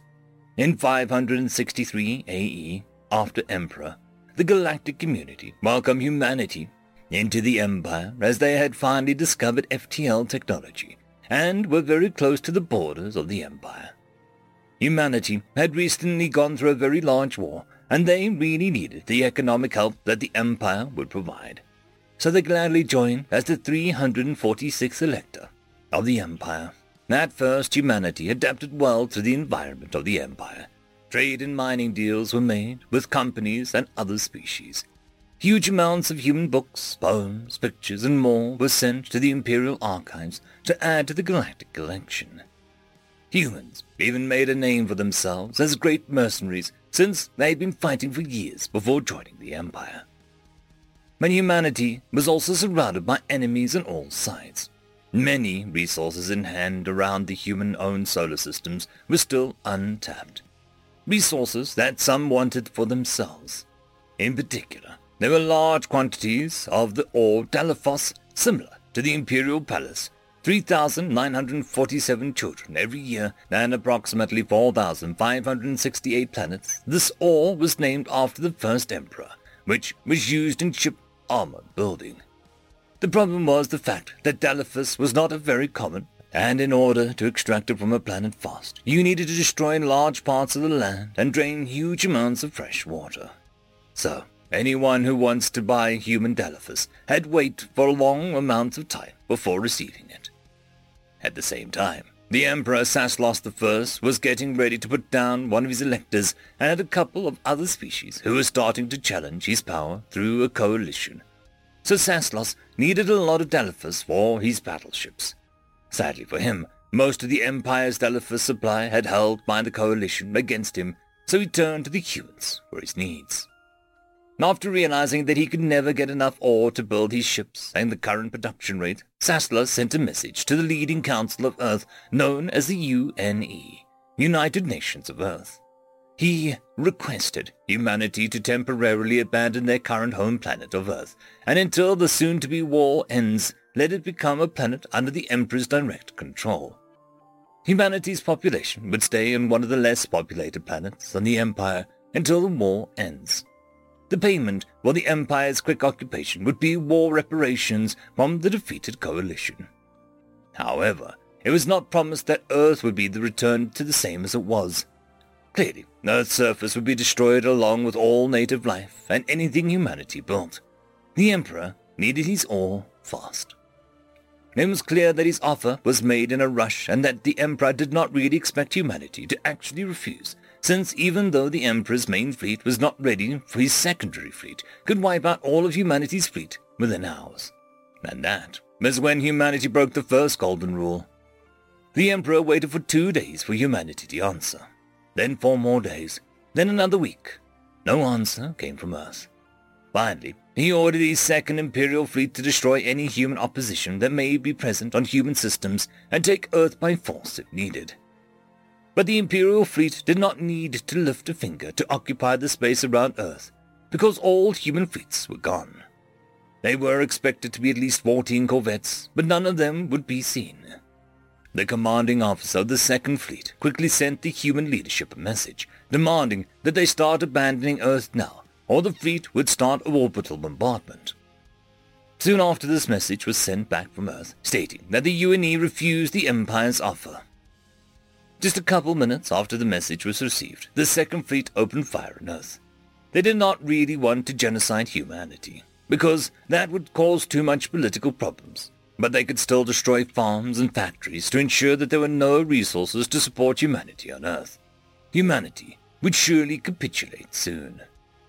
Sadly for the Empire, it turns out that humanity had a habit of breaking rules. The fleet expected that humanity would surrender after a week, since no trade and limited production, there would be a massive starvation. But as the second week of Earth's siege passed, it became clear that humanity was not surrendering. Pressured by the Emperor, the commanding officer finally ordered messages to the human cities around Earth to evacuate. The fleet would start bombarding population centers. Few answered, fewer accepted defeat. With it, the cities of Earth started to get destroyed, one by one. But the Empire was once again disappointed. There was no influx of refugees, messages begging them to stop or even reply. Orbital photographs of human cities showed no signs of activity. Soon after that, the fleet's officers realized what was happening. The human fleet had already carried away most of the population from Earth with the 14 lost corvettes. The remaining population was at least 90% less than what it was before the war. Most of the remaining humans were probably underground or in desolate parts of the planet. With that, the Admiralty realized that they needed to land troops on Earth to properly secure the planet. However, the orbital bombardment had destroyed most of the landing sites on Earth, so soldiers were sent with shuttles. after the necessary materials and personnel were brought into orbit, the invasion began. If only they knew how much the humans enjoyed breaking the rules. When the first shock troops landed on Earth, they expected a small, lightly armored, undisciplined human-resistant group to attack them. But once again the humans surprised them. Not only were they all well-equipped human soldiers attacking them, but there were also Klogaris mercenaries amongst the humans. Klogaris were one of the best mercenaries in the galaxy, and they only fought for the highest bidder. How could the humans, with almost no resources or money, afford them? Unknown to the Empire, the humans had spent 2 weeks before the war digging tunnels and hiring mercenaries to defend Earth, sending the rest of the civilian population to secretly founded colonies, and it was no coincidence that they hired Klogaris mercenaries. The Klogaris were a warlike species, and they put honor above all. Joining a group of mercenaries was also considered a rite of passage for them too. And when they saw how humans resisted the Empire, even as their cities and planet was turned to ash, the Klogaris started to respect mankind. Now they were fighting against the Empire with mankind. They even refused to get paid and stayed with the humans, not for money, but for honor, and their hatred for the Empire, who considered them savage brutes. Outside Earth, things were not going great for the Empire either. The Coalition was mobilizing their forces and getting ready to attack the Empire. The invasion of Earth was the main justification for their aggression. The Empire had managed to gather some ships to defeat the Coalition, but half of their fleet was still busy sieging Earth. After another month of ground combat, the dam finally broke. The Coalition concluded that the Empire was breaking intergalactic law by trying to eliminate sentient species. The Emperor decided that Earth could not be taken, but humanity was not done yet. The 14 corvettes and the rest of the human population had not stood idle.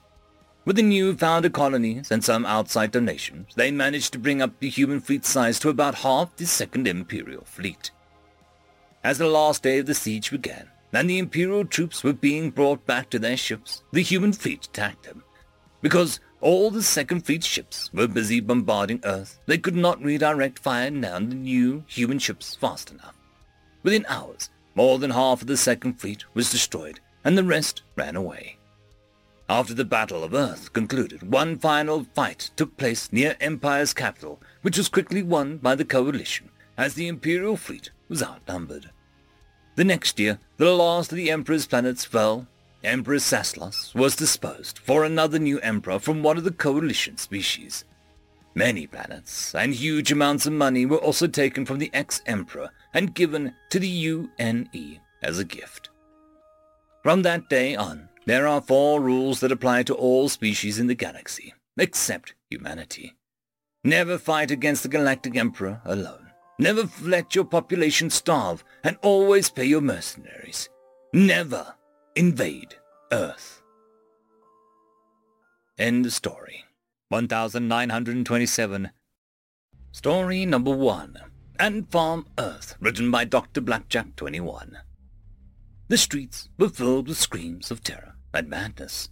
What few news stations still functioned were proclaiming it the end of times. People had gathered in their houses of worship. They prayed for the respite from whatever deity or forces they worshipped. But any semblance of divine was absent from the world. All that remained was a face of living nightmares, seared into the minds of all that had beheld it. All hope of heaven or any peaceful afterlife was gone. Something older and worse than the devil was here to claim what was his.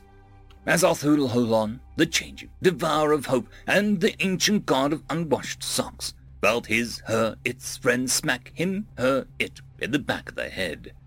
Looking back, he, she, it could see the displaced of Yazelaware, the ever-chosen, bringer of light and champion of the underappreciated moments. Dude, you've shifted to a plane of existence too close to their own. They can sense you. You know they can't perceive and understand infinite beings like ourselves. You're freaking them out. This is going to be worse than the time you caused the Dark Ages. Azathoth-Holon, bringer of despair, the hunger of the dark, and lord of crumbs in the bread, rubbed the back of his, her, its head, and backed a few dimensions of reality away from Earth sheepishly. Sorry, I didn't mean to. I couldn't help it, though. They're just so cute. I mean, look at them. They're fine lives, running around trying to find purpose for existence. They even invented something as pointless, as ridiculous as time. Time! The absurdity of it. Yazathawala, the Lord of Hope, guardian of peace, and guard of perfectly ripe fruit, looked down at its earth farm with a frown. Nah, man, you freaked them out so bad. They're going to war over it, blaming each other for your existence/presence. A bunch of their infinite timelines are going to end with nukes if I don't do something. Azathoth-Holen, the hunter of shadows, the essence of hatred, and the lord of mosquito bites, looked at his friend with confusion. But I thought you said that we couldn't interfere with them because of our mere presence drives them insane. What are you going to do? Shaking his head at his friend, Yazathawala, bringer of dreams, lord of inspiration, and singer of cheerful tunes, explained. No, they won't like it, but it's kind of like one of them giving their dog unnecessary vaccinations. They might not understand it or enjoy it at the time, but it's for their own good. You just got to use a soft touch with them. Much what I mean. With that, Yazathawala, the father of kindness, guardian of eternity, the giver of lucky breaks, phased a few dimensions of reality closer to Earth before speaking to it in a voice surprisingly similar to a person trying to speak with and soothe an extremely stressed animal. Hey there, guys, listen, I don't like to meddle in your affairs too much, but you can't be using nukes like that. You're gonna hurt yourselves if you keep it up. No two people heard the same words spoken that day, but everyone heard them nonetheless, though perhaps it would be more accurate to say they felt the words seared into their very souls of every man, woman, and child alive. There were many discussions, debates, and even wars fought over the actual phrasing of the words, with entire religions being created or ground into dust accordingly, though not once were nuclear weapons considered, for fear of drawing the attention of the thing that lurked in the deep cosmos to prey upon the sanity of men. Eventually a truce was struck between several of the more antagonistic factions. An informal ceremony, the newly accepted interpretation of the words was to be read aloud by the prophet of the new religion born from the ashes of an old. Though a third of the world's population had died in the war of the words, the healing could finally begin.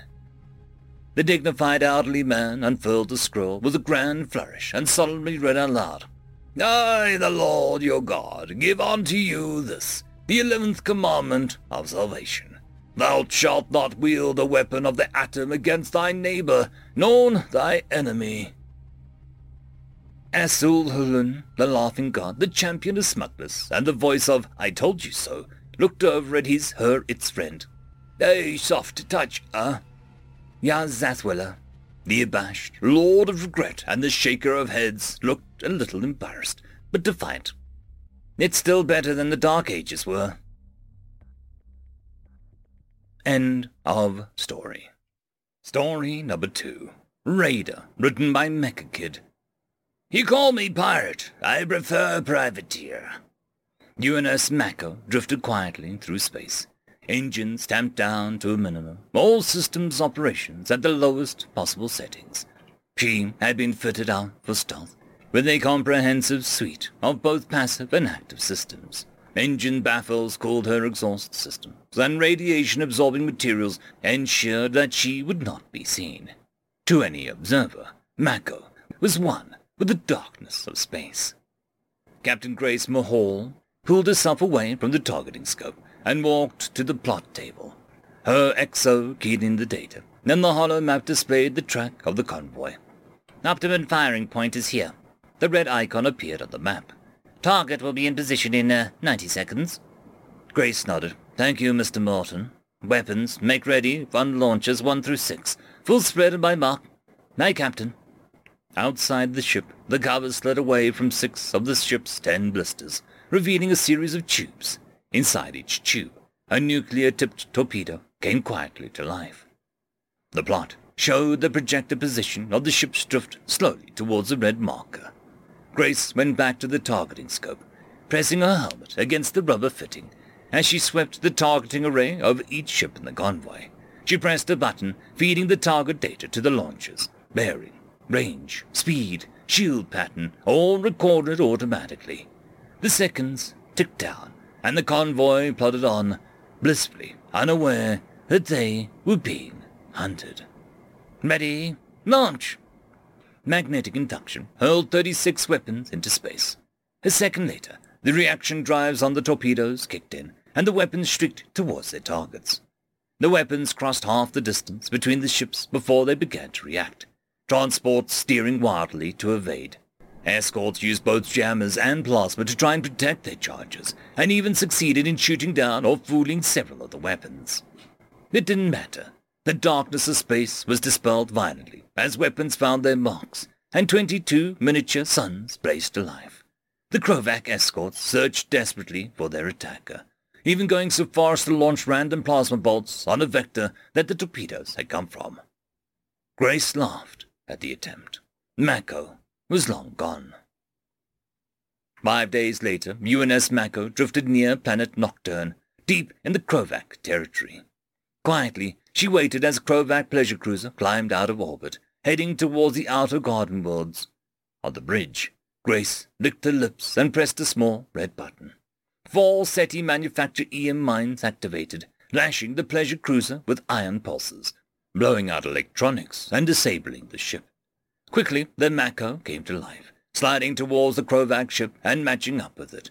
Docking ports were aligned. The human marines forced their way through the airlocks. Trailing behind them, Grace strode with confidence, her red-orange helmet contrasting the green form-fitting armor, mag boots clunking on the floor. Gunfire could be heard up ahead, but resistance was minimal compared to the violence her marines inflicted. In the observation lounge, the marines had gathered the crew and passengers. 2 held the door as Grace stepped through, then stopped on the balcony. "Who's the captain of the ship?" A Krovac stood forward, a black mane framing his scaled face. "Insolent human! How dare you think that you can—" There was a bang like a crack of thunder, and where the Krovac's head once was, there was now empty space. As the body slumped to the floor, everyone else in the room looked up at Grace, her ancient hand cannon still smoking. "May I ask again, who was the captain of the ship?" There was silence from the gathered Krovac. Then one of the crew, a junior officer, knelt slowly. "You are—" The rest of the crew slowly knelt in submission. "Congratulations, you get to live a little longer."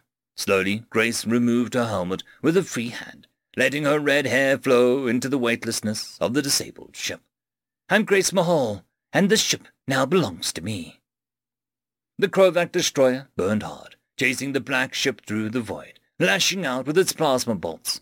Behind it, a military convoy lay decimated, with 4 ships completely destroyed, and another 7 seriously damaged.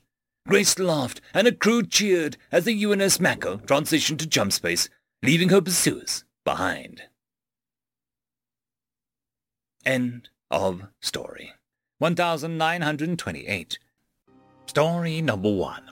A bit less uncaring, written by Sun Praising.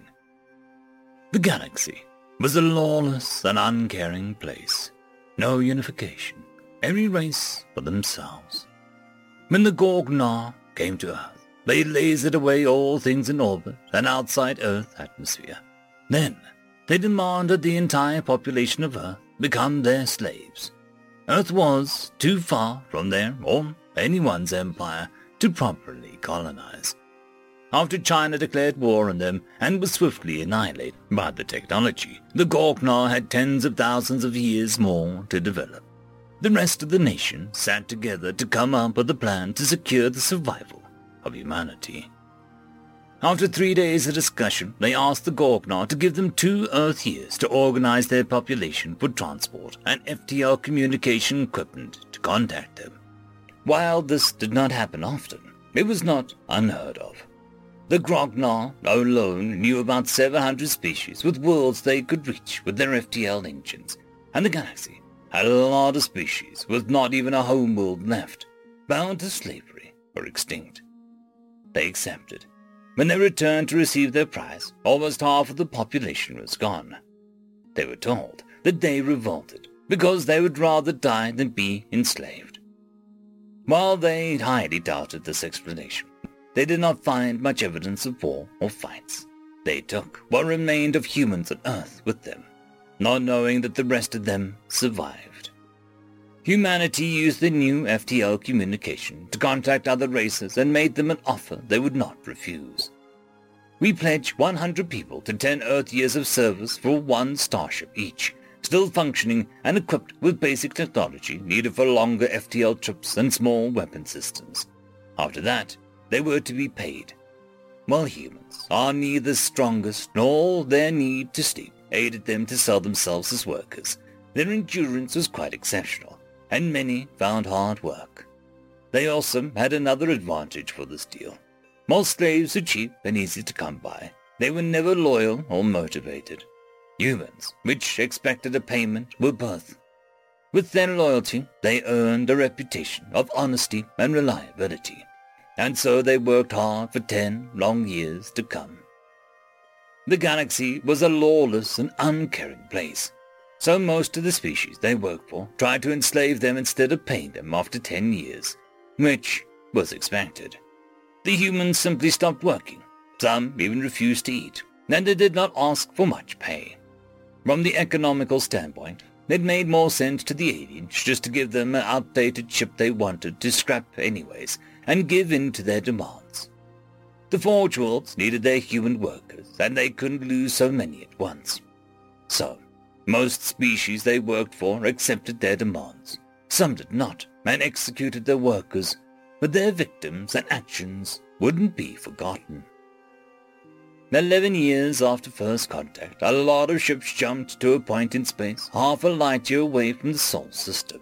All of them human. All of them had planned for this moment since old nations released their plan.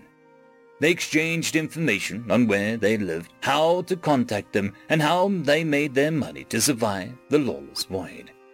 The Grognard knew they were up to something, but were unable to catch them. The exchange was automated and didn't last even a minute. All those ships jumping off in different directions made it impossible to trace the warp of a single ship back to origin or destination on return. Most humans used their ships to ship goods from one system to another. Now they had finally had the way to contact each other. They formed a mix of corporations, army and government, the Terran Void Fleet. They sent money from richer human settlements to shippers to those to the poor to survive alone, and released the Shipper Codex. Since the Codex, not one shipment of goods was just stolen by the human shippers, something that happened with all other shippers, be it due to greed or desperation.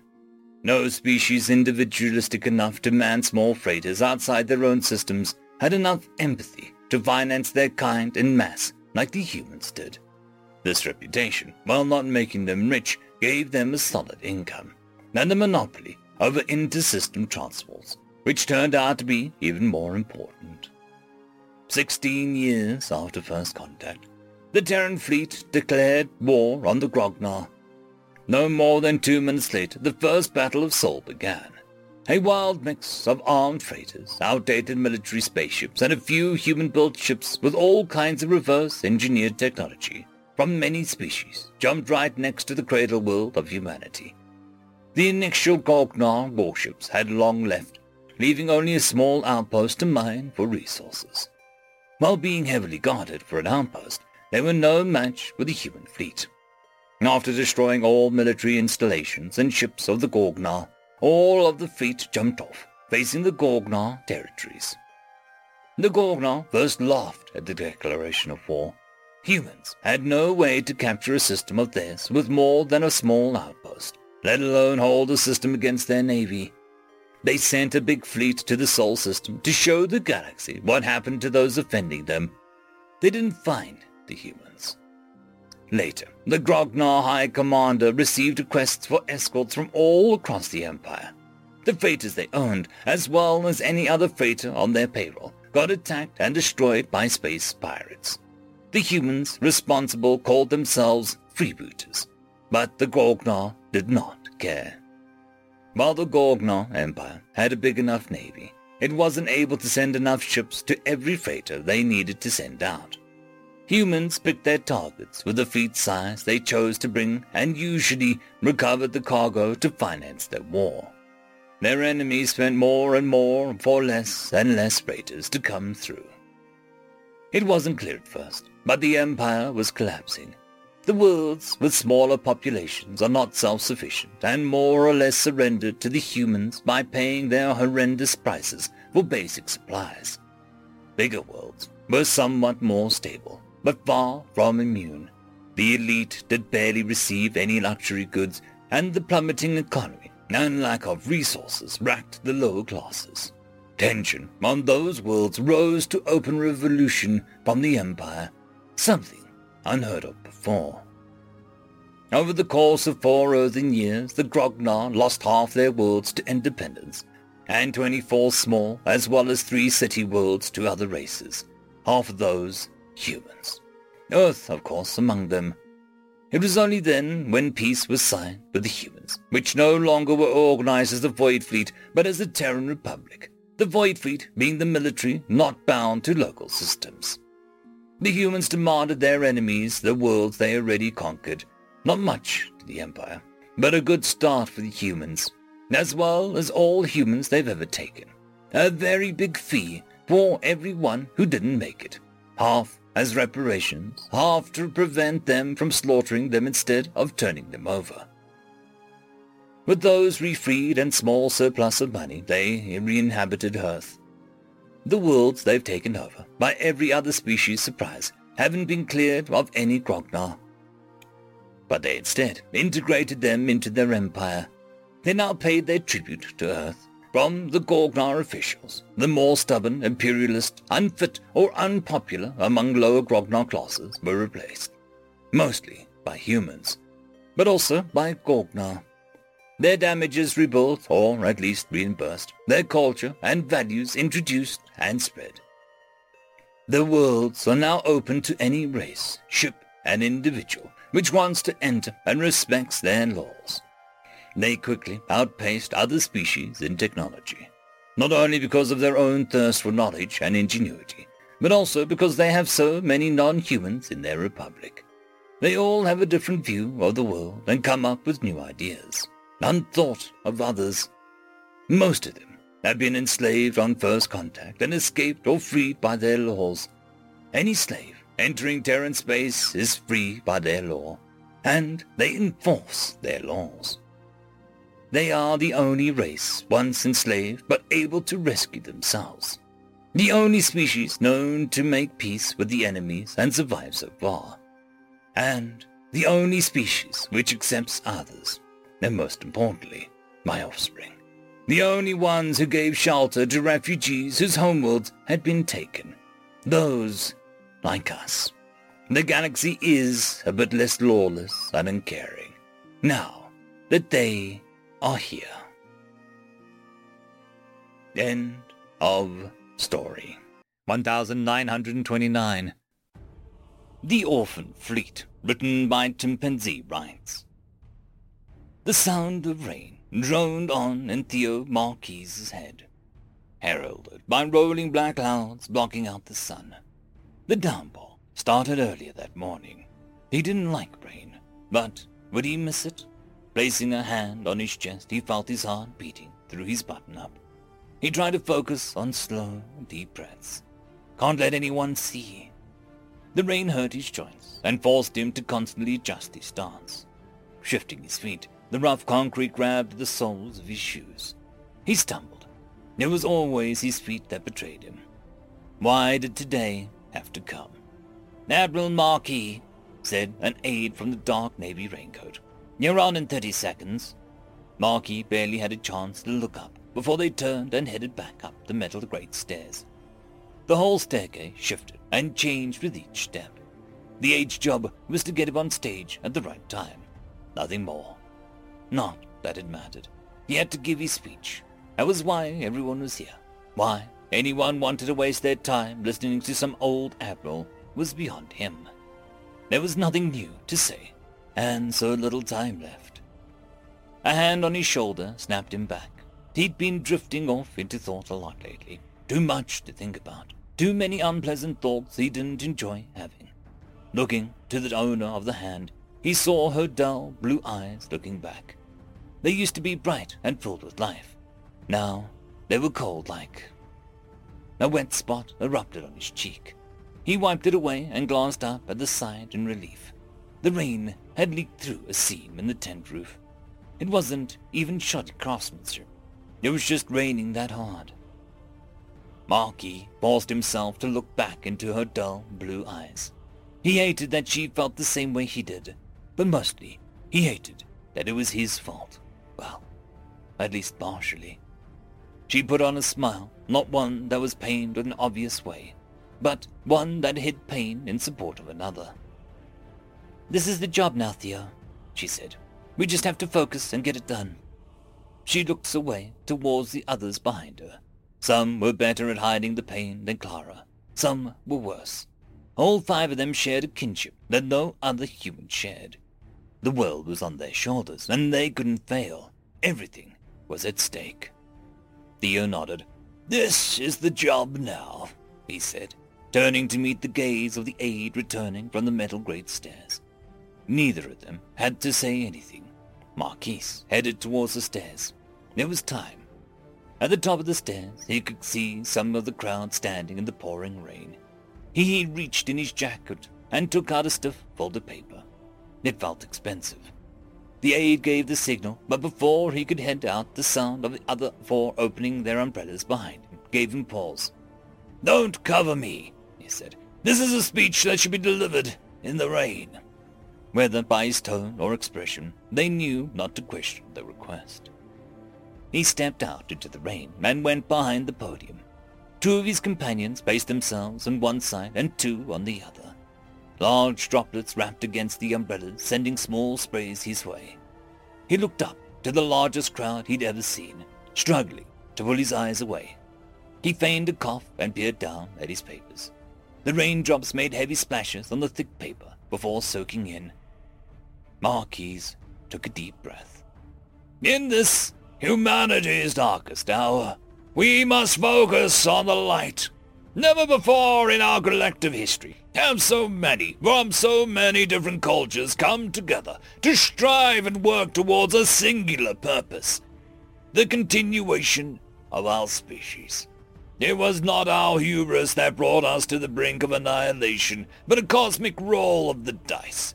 The odds were stacked against us, and we had a job to do." Marquis willed his face to look resolute, despite the weather's determination to wash it away like words in rain. Blue ink streaks were running down the page as he folded the soaked papers and put them in his jacket pocket. He'd memorized the speech a long time ago. "In 1969, we went to the moon, not because it was easy, but because it was hard. Now, in 2042, we must leave our native star system, not because we want to, but because we have to. 23 years ago, our scientists detected 57 stellar mass black holes approaching our solar system on a collision course. The riots, death, and calamity were widespread for 3 long years. Those were truly sad days. We fought each other when we should have worked together. We hated when we should have loved. The worst of all, we wasted our most precious commodity. Time. Time to be together. Time to enjoy life. Time to find a solution.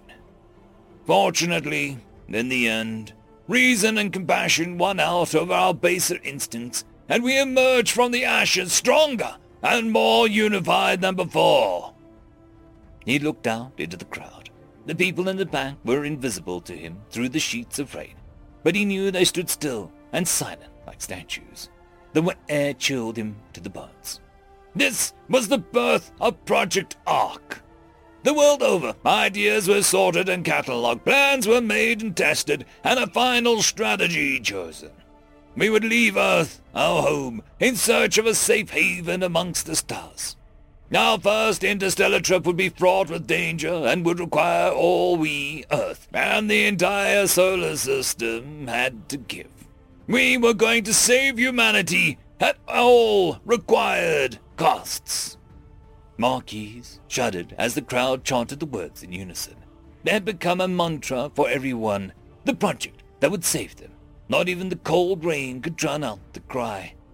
We strip mined the mother that gave us life for all she was worth. We drained her lakes, ripped out her forests, and stole the very earth from whence she got her name. This was her last gift to us, anything we needed to survive. We started a massive conservation campaign, storing as many animals and insects as we could, and gene sequencing those that we couldn't. Next, we struck out in the rest of the solar system, gathering more raw resources and performing test flights. A lot of brave souls chose to sacrifice what little time they had left on Earth to go out and ensure our valiant efforts succeeded. We were racing against the clock, and many people died as a result. Accidents happened, and mistakes were made. Never forget the lives lost in the Asteroid 8 disaster. He trailed off and lowered his head. Water poured down from the sky, dripped off his hair and over his face. The sound of rain soaked the moment of silence, and those that observed it. "At all required costs," said Theo softly. "At all required costs," the crowd chanted back. "And we paid that cost time and time again. We've ravaged the earth and left her barren and polluted. We've sent our sons and daughters to die in the cold of space. But now," he said, slamming his fist in the podium, "now it is time to reap the reward. Humanity will live on. Those of us chosen and trained will live on," he said, gesturing to his four companions. "Those of you who've won the genetic lottery will live on. 100 million humans will live on in humanity's new home for the next 7 years. 4 counter-rotating O'Neill cylinders escorted by asteroid-based support ships. On these ships we will travel to the closest planet, Proxima Centauri b, and make it our home. If it cannot be made suitable for human habitation, then it will journey on until we have found a planet that we can call home." Marquis took a deep breath and steeled himself for the next part. "To those of you who we are leaving behind, I sincerely wish that we did not have to." The crowd started to chant "at all required costs," but Marquis raised a hand to silence them. Confused looks and murmurs were exchanged, but Theo waited for them to die down. "I chose not to opt in my family on my chosen status. Instead, I elected for them to have the same chances that everyone else did in the genetic lottery. Following my example," he said, looking to the people on either side of him, "my executive officers have done the same. Only one of our family members won the lottery. Each and every one of us leaving tomorrow is experiencing loss. We will carry this burden, this sorrow, this cost, for the rest of our lives, regardless of whether or not it was required. Humanity will live on, but you and Mother Earth will not be forgotten. Thank you." Thunderous applause. Admiral Theo Marquis leaned his head. He looked at the dark grey sky as the rain washed it all away. Now the real job started. End of story. 1930. Story number 1. Humans Use What? Written by Steel Blue 8. "You use what kind of engines?" cries the second disaster response commissioner in a shocked and deeply confused tone. The haphazardly dressed human at one end of the table nods in response to the shout. "I'm not joking. We found them cheaper and more reliable. They simply have less parts." About 5 hours earlier. Disaster response call. Commissioner Kurska was not having a good time of things. At 4:24 a.m., the Terran freight spacecraft, Crosco, number C2276-HL, had entered an orbit around Ares' second smallest moon on a routine refuel stop. Engines flared with the characteristic orange-white of human sublight engines. When the entire ship went up, a violent blast shredded the blocky freight vessel into orbital debris that was now raining down on the barren rock below. Almost immediately, the finely tuned machinery of the Disaster Response Corps sprung into action, and the Vulpine Commissioner had been dragged out of his comfortable sleep and straight into the offices. Within an hour, an investigation team assembled and underway with Kurska as the leader.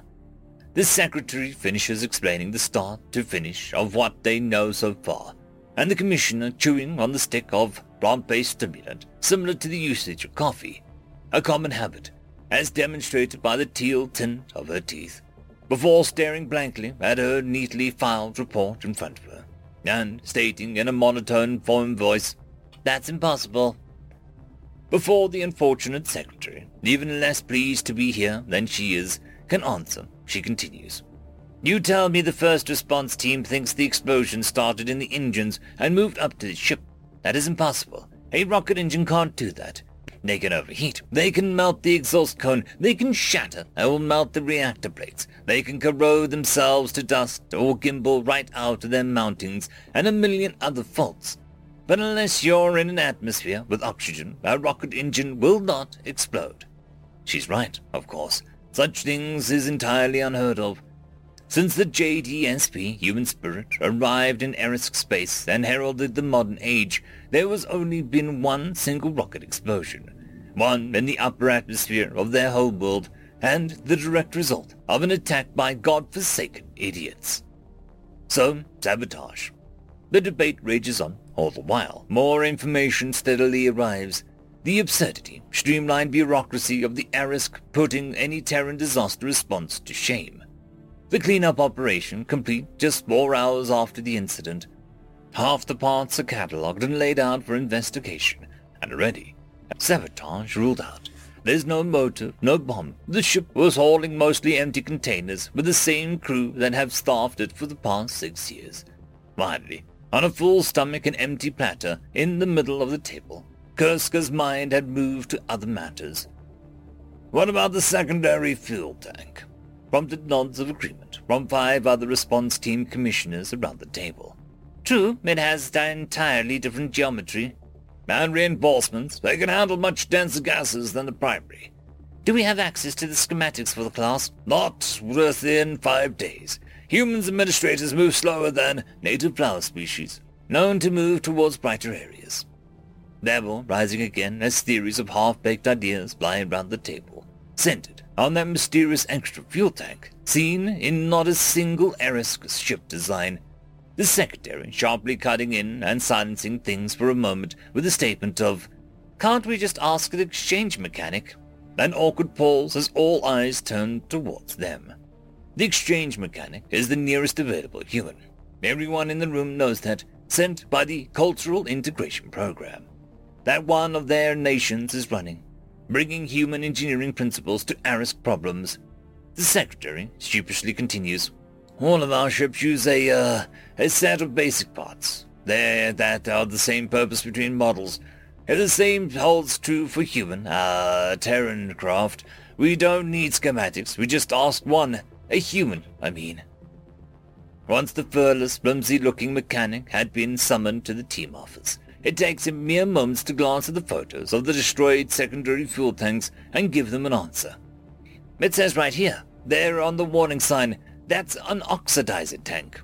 It takes a bit more probing from the officials and the incredulous shout of, "You use what kind of engines?" before they can decipher what the tired human means. "Chemical-fired rocket engines. Humans in the modern age use chemical-fired rocket engines," Kurska states in a tired tone of voice. "Of course they do. Sure, traveling to the stars on a god-forsaken bomb, despite the alternatives they invented themselves. How very, human." Ultimately, the disaster was filed away with only a brief investigation needed, a result of an overworked maintenance staff by human corporations, and for the Erisk, the only policy change, a human engineer joining the permanent roster of the Disaster Response Corps, on call to consult on matters of the absurd engineering practices of the Terran populace. Translator's note: while the term translates most easily as God-forsaken, it is analogous with barbarous or uncivilized or anti-science, and most literally translates as outside the domain of advancement. Advancement being both the term used in English and the name of one of their deities. End of story. Story number 2. Prove Me Wrong, written by I Am the Hype, TFS. the human ambassador slowly stood to his feet, all eyes of the Galactic Union representatives turning their gaze upon him. All the media drones from the various news outlets focused on his face. There were bags under his eyes, and he kept a hand on the table in front of him, as if worried that he might not be able to stand firmly with the support. This gathering had not been scheduled, and the members only assembled at the behest of the human. The request was simple and polite. It merely asked for a short time to address the representatives, and assured the recipients that the matter was not dire, and if they could not attend, there would be no issue. But they had all come. They had all come because they had been reminded time and time again that if you ignored humanity's whispered words, you would not be able to block out its roar. I apologize. I am not quite as eloquent as I usually am, but the last few days have brought sleepless nights in their wake. As much as I'm here as a representative for my species, I must confess that my next words come from me as an individual, though I sincerely hope that they resonate with the collective consciousness of my people. He took a deep breath and released an even deeper sigh before continuing, as if what he had to say was physically straining and the weight pressing him down would only be lifted when he said what he needed to. I am afraid not of conflict, not of destruction. These concepts have been with my kind since the beginning, and they will continue to be our faithful companions until we cease to be. I am afraid not of tyrants, not of atrocities. We have seen and rooted out despots and sought to protect an afflicted with all we have, no matter who is suffering, as many of my colleagues could attest, but will refuse to do so out of self-interest. His eyes sweep across the room as he pauses, noticeably stopping on the ambassadors of several warmongering species who keep their place in the Union through legal loopholes and technicalities. Many of them winced at his words, having felt humanity's wrath in the past, not eager to feel that sting again, but also unwilling to voice their anger and humiliation lest they be further condemned for actions that prompted such a painful response to begin with. Others, who had yet to test the limits of humanity's patience, or personally experienced the breadth of their vengeance, simply glared back at him in silent defiance. I am afraid of being right. I am afraid of every time another report crosses my desk that suggests the suffering of others because I desperately want to be wrong. I am afraid because every time I am right, a rage burns so deeply within me that I can scarcely believe that I am the same person when justice is dispensed and the rage is cooled. Something stirs within the collective heart of humanity when we see wrongs being committed, be it amongst ourselves or by those around us. It is something that runs deeper than our genes, and I suspect goes even beyond the bonds of our very souls. It is a primal urge, an eternal discontent at even the notion of injustice. It has driven us since the beginning, and with the reason we stand proudly amongst your civilization today. But it hurts. God, it hurts. During these past few sleepless nights, I've even toyed with the idea that maybe the only reason we fight injustice is to selfishly soothe our own pain. It horrifies me to consider that maybe in the earlier stages of my species' existence, we could ignore the ache and turn a blind eye to the wrongs around us. That the only reason we finally stopped to help our fellow man or beast was because we let the pain grow until it became unbearable. And that is why I have asked you all here today to make a plea, to beg of you that the next time a report crosses my desk, the next time I feel that deep rage stir at the thought of injustice. He let his back bend as his other hand joined the other to support the weight of his upper body as he leaned heavily upon them as he trailed off mid-sentence. His head bowed as if the weight he felt before he spoke had somehow gotten even heavier. He was silent for a moment that seemed to stretch on for minutes, when in reality perhaps 30 seconds had passed. When he finally lifted his head, the Union Hall, the most secure room in the known universe, was flooded with such a concentrated hostility from a single human that fear responses ran rampant. The ambassador of the various prey species huddled together and desperately tried to force down the urge to bolt for the doors. The predators bared their fangs, flared their frills, and raised their hackles as they felt the instinct to defend themselves flood their minds. What stood before them didn't feel like a human. It felt old, as if a predator from the dawn of time itself had inhabited the body of a man before them, staring out at them from an ancient past. Nothing had physically changed about the human ambassador. His hands weren't balled into tight fists. His lips didn't curl into a snarl. Nothing about him displayed any intent of a threat. Nothing, except his eyes. The beast that stirred within humanity's heart stared out through those eyes. The beast whose hunger knew no end. The beast who knew no mercy for those it turned its fangs against.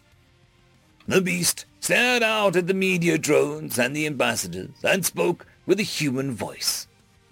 Prove me wrong. End of story. 1931. Story number 1. Glory, written by Echoing Cascade. 224 had trained for 5 years, 6 months, 2 weeks, 4 days, and approximately 3 hours for this moment. The human known as 224 was going over everything that had led to this moment. Today, the UNA would be shown the power of the human mind. They had invaded Earth one afternoon some 6 years ago, unimpeded by the Terran fleet or ground forces. Not because they wouldn't fight or found such a venture pointless, but because they simply couldn't.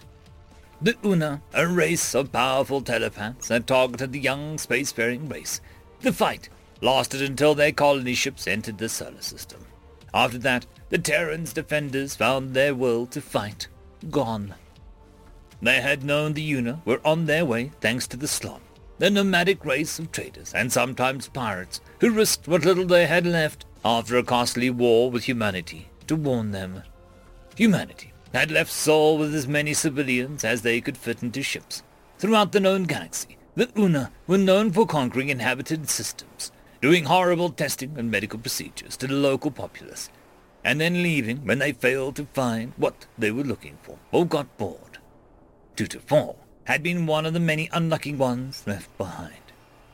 On that day, 224 had been caught, tested, and unlike many others who were directed to walk into the colony ship to never return, was given a white room, food, water, and an injection that inflicted blinding pain that only subsided with unconsciousness. Upon waking, 224 was in a larger room with 3 other children. They all received the same mental command: kill. The children did not use fists, feet, knives, elbows, or teeth, however. New abilities manifested instead. One produced electricity from his hands, another seemed to blur in and out of existence. 224 had a headache, with which resulted in 3 other children's heads popping like overripe grapefruits, crushed in a vice. 224 was then ordered to return to the tiny white room. This went on every day for a month.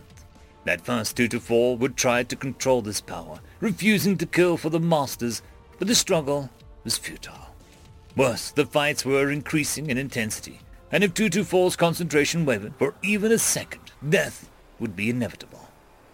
224 slowly mastered these new mental powers, becoming able to see into the minds of the other children, devise strategies to defeat them, and by ignoring every feeling, forgetting every semblance of self, 224 became powerful, more so than even the Una knew. One day, 224 had been sent to kill again, but this time, rather than simply following orders, 224 tried to trace the signal back to its origin. 224 learned what the Una wanted, and how he was of great interest to them. It was a great shock to see himself the way the Una saw him. He had forgotten so much of himself to survive these last 2 years that he had forgotten almost everything that made him, well, him. The Una wanted to create a sentient creature who could wield their powers but knew emotions. They weren't cruel entities deriving pleasure from others' suffering. They didn't do this to satisfy some perverse curiosity. They were organic machines wanting to learn to feel. Two-to-four saw something else, a crystal of some sort they used to send the telepathic commands. These crystals were present on every Una colony ship, and it was there that he would strike. Two-to-four spent the following years sharpening his powers to perfect blade. He would destroy these crystals and shatter the Una's minds. To do so, he had to increase his training to beyond anything he had done before. He would not simply forget anything that could have hindered his control. He would remove it from his mind, his past, his aspirations, his family, and even his name.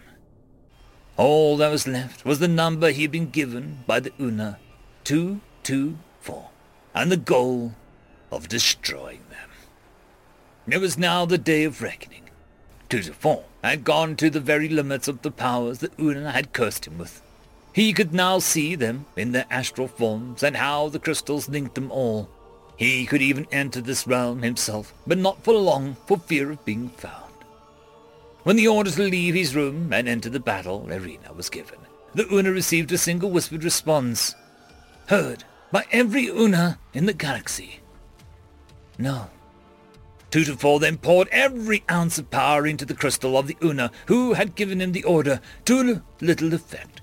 So he went beyond what he knew was his limits. Blood began to flow from every orifice. Pain, like nothing he had ever felt, assailed every cell in his body, and the crystal barely shook. He had failed. He had given his all, and he'd failed still. For a moment his memory drifted back to a girl that he had liked. Her smile as she passed revived feelings of guilt and shame he didn't know he still had. The astral eyes of every Una snapped back to look at him, and the crystal showed a tiny, insignificant crack. Two-to-four saw this and redoubled his efforts, but he couldn't remember anything else. When thinking of his parents, he couldn't see them as anything other than blurred outlines. He felt so little by this point. Then he remembered he was not alone in this building. He reached into the minds of the others' test subjects. He channeled anything he could into the crystal. A song from an old game that always resonated with a young man. A picture of a family a young girl recreated in her mind every night before going to bed. A pet, long dead, who would protect its honor from the dreaded vacuum cleaner. He let loose these memories, and more importantly, the emotions they represented to the Una. By this point, his body had begun to give. His flesh and bones were burning from the effort and power he wielded, his own astral shape being the only thing keeping him alive. One of the Una, a warden of the arena, snapped out of his emotional attack long enough to warn Two-to-four that if he continued, he would cease to exist. Two-to-four looked into another mind, that of a young boy. The boy looked up to his older brother. He was his hero. He collected these tiny little figurines he liked to paint. He had told him the lore behind all of them and gave him his favorite unit before going to war. Two-to-four smiled at this memory, and to answer the Una warden, he quoted from that boy's mind, "For those we cherish, we die in glory." Two-to-four's astral form leapt into the crystal, and for a fraction of a second the Una knew love, hate, obsession, indifference, love, revulsion, happiness, sadness, and a myriad of other emotions. And then, when the crystal shattered, they knew no more. After this, a few things changed in the galaxy.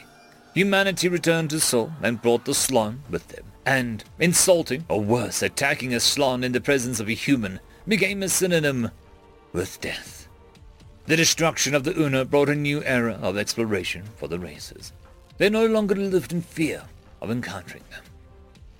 And on the place where once stood a white Una building, there was a large humanoid hologram with a small gold plaque that reads, 224, the Lamenter. End of story. Story number 2. Ring of Sol, written by British Tea Company. Larango. The Emperor nodded in acknowledgement as his view screen displayed the short, grey alien on his view screen. It did not look pleased to see him. The Emperor of Sol, the alien said, as his massive eyes slitted at the sight of the human Emperor. Not anymore. Emperor Sephiroth smoked slightly. I am Emperor of the Galaxy now. Perhaps the information you keep on the rest of the galaxy is not nearly as good as you imagined it to be. Nonetheless, those working in Imperial intelligence still remain second to none.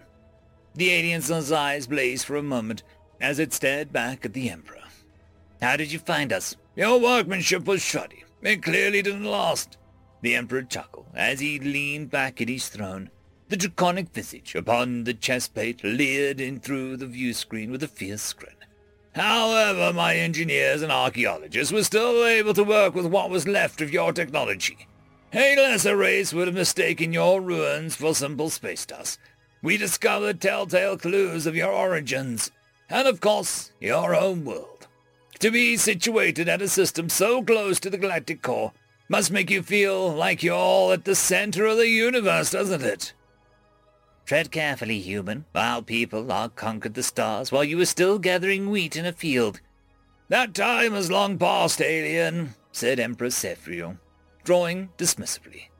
If there was one thing, however, I find still redeeming upon your dead civilization, it is your world, your sanctuary.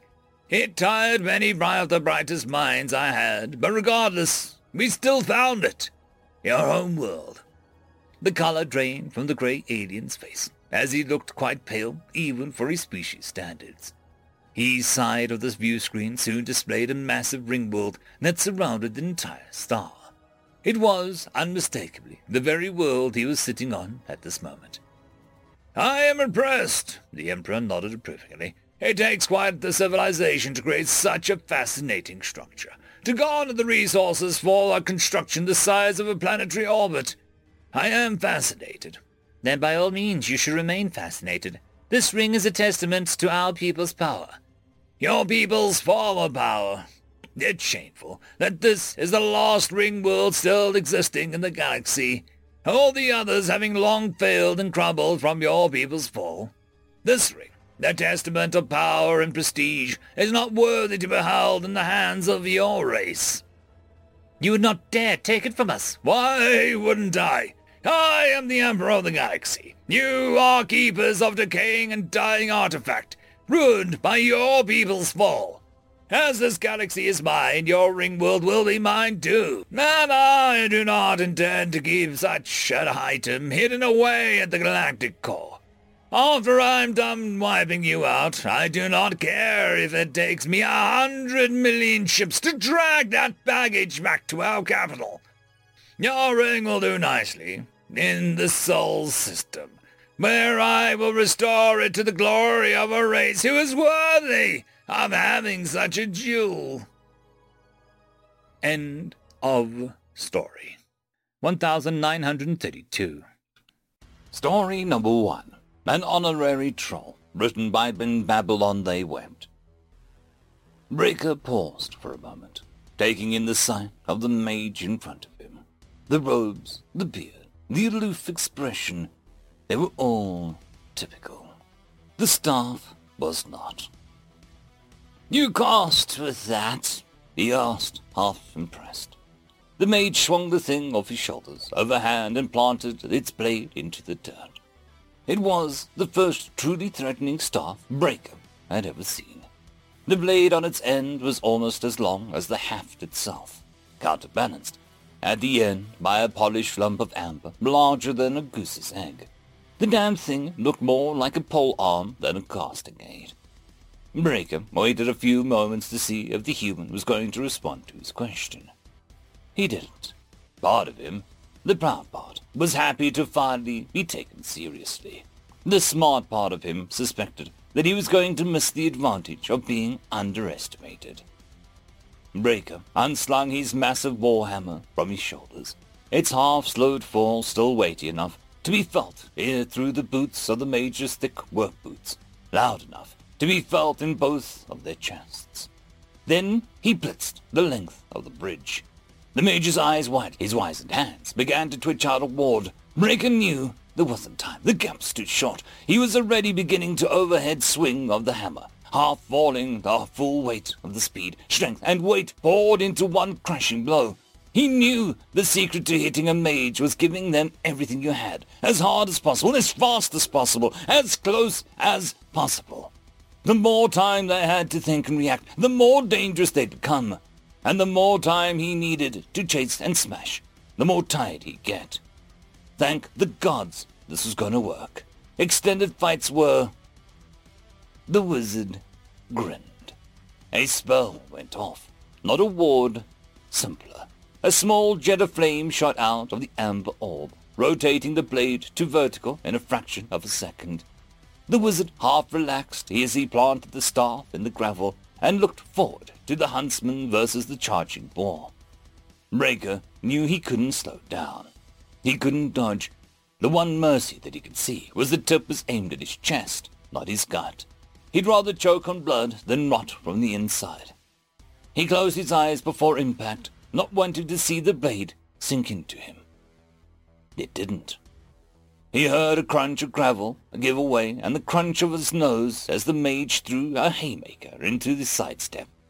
Staff moved helpfully to the side. He was half glad for the blow because it helped him get his center of balance back under him. He knew he wasn't going to be able to get the blow in with the hammer again. They needed too much time to build the momentum, but he still turned to face the wizard. Every instinct insisting that he couldn't take his eyes off the little man for more than a moment. He turned out to be right. If he turned his head half as fast, he wouldn't have had the time to dodge the cudgel end of the staff, swung like a bat at the back of his skull.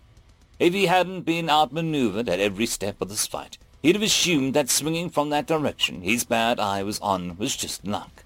The fact that he knew it was intentional did nothing to assuage his nerves.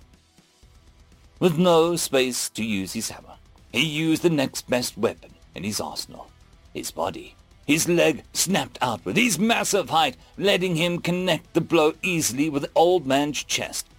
He felt something give, and watched with some small satisfaction as the human went bouncing down the bridge to center path. Well, he didn't need an invitation. He couldn't move quite as fast as he'd launched the mage away, but it was a close thing. The pause gave him time to get the momentum he needed to swing the hammer. He felt like an ox behind a cart, the weight behind building into something unblockable, undodgeable, unbelievable. The little man ended his tumble on all fours, swayed like a damn frog. The hammer was already bearing down on him. Too late in the swing for Breaker to change course. Even as he watched the final twitch that signaled the ward was cast, the hammer slammed into the mage's hunched back harmlessly. The force of the blow charging the ward like a magical battery. The maniacal grin on the little man had worn ever since the first blitz widened half a step further. Silver molars on full display. And then he flew. Rather than directing the force into some sort of attack, rather than buying himself time and space, the two classical friends of all mages. The silly bastard directed all of his stored-up energy downwards, the blast launching him up, bringing him from all fours to chin height, to eye level in a fraction of a second. He probably wouldn't have headed up another 6 or 7 feet if he hadn't grabbed a hold of the Breaker's left horn.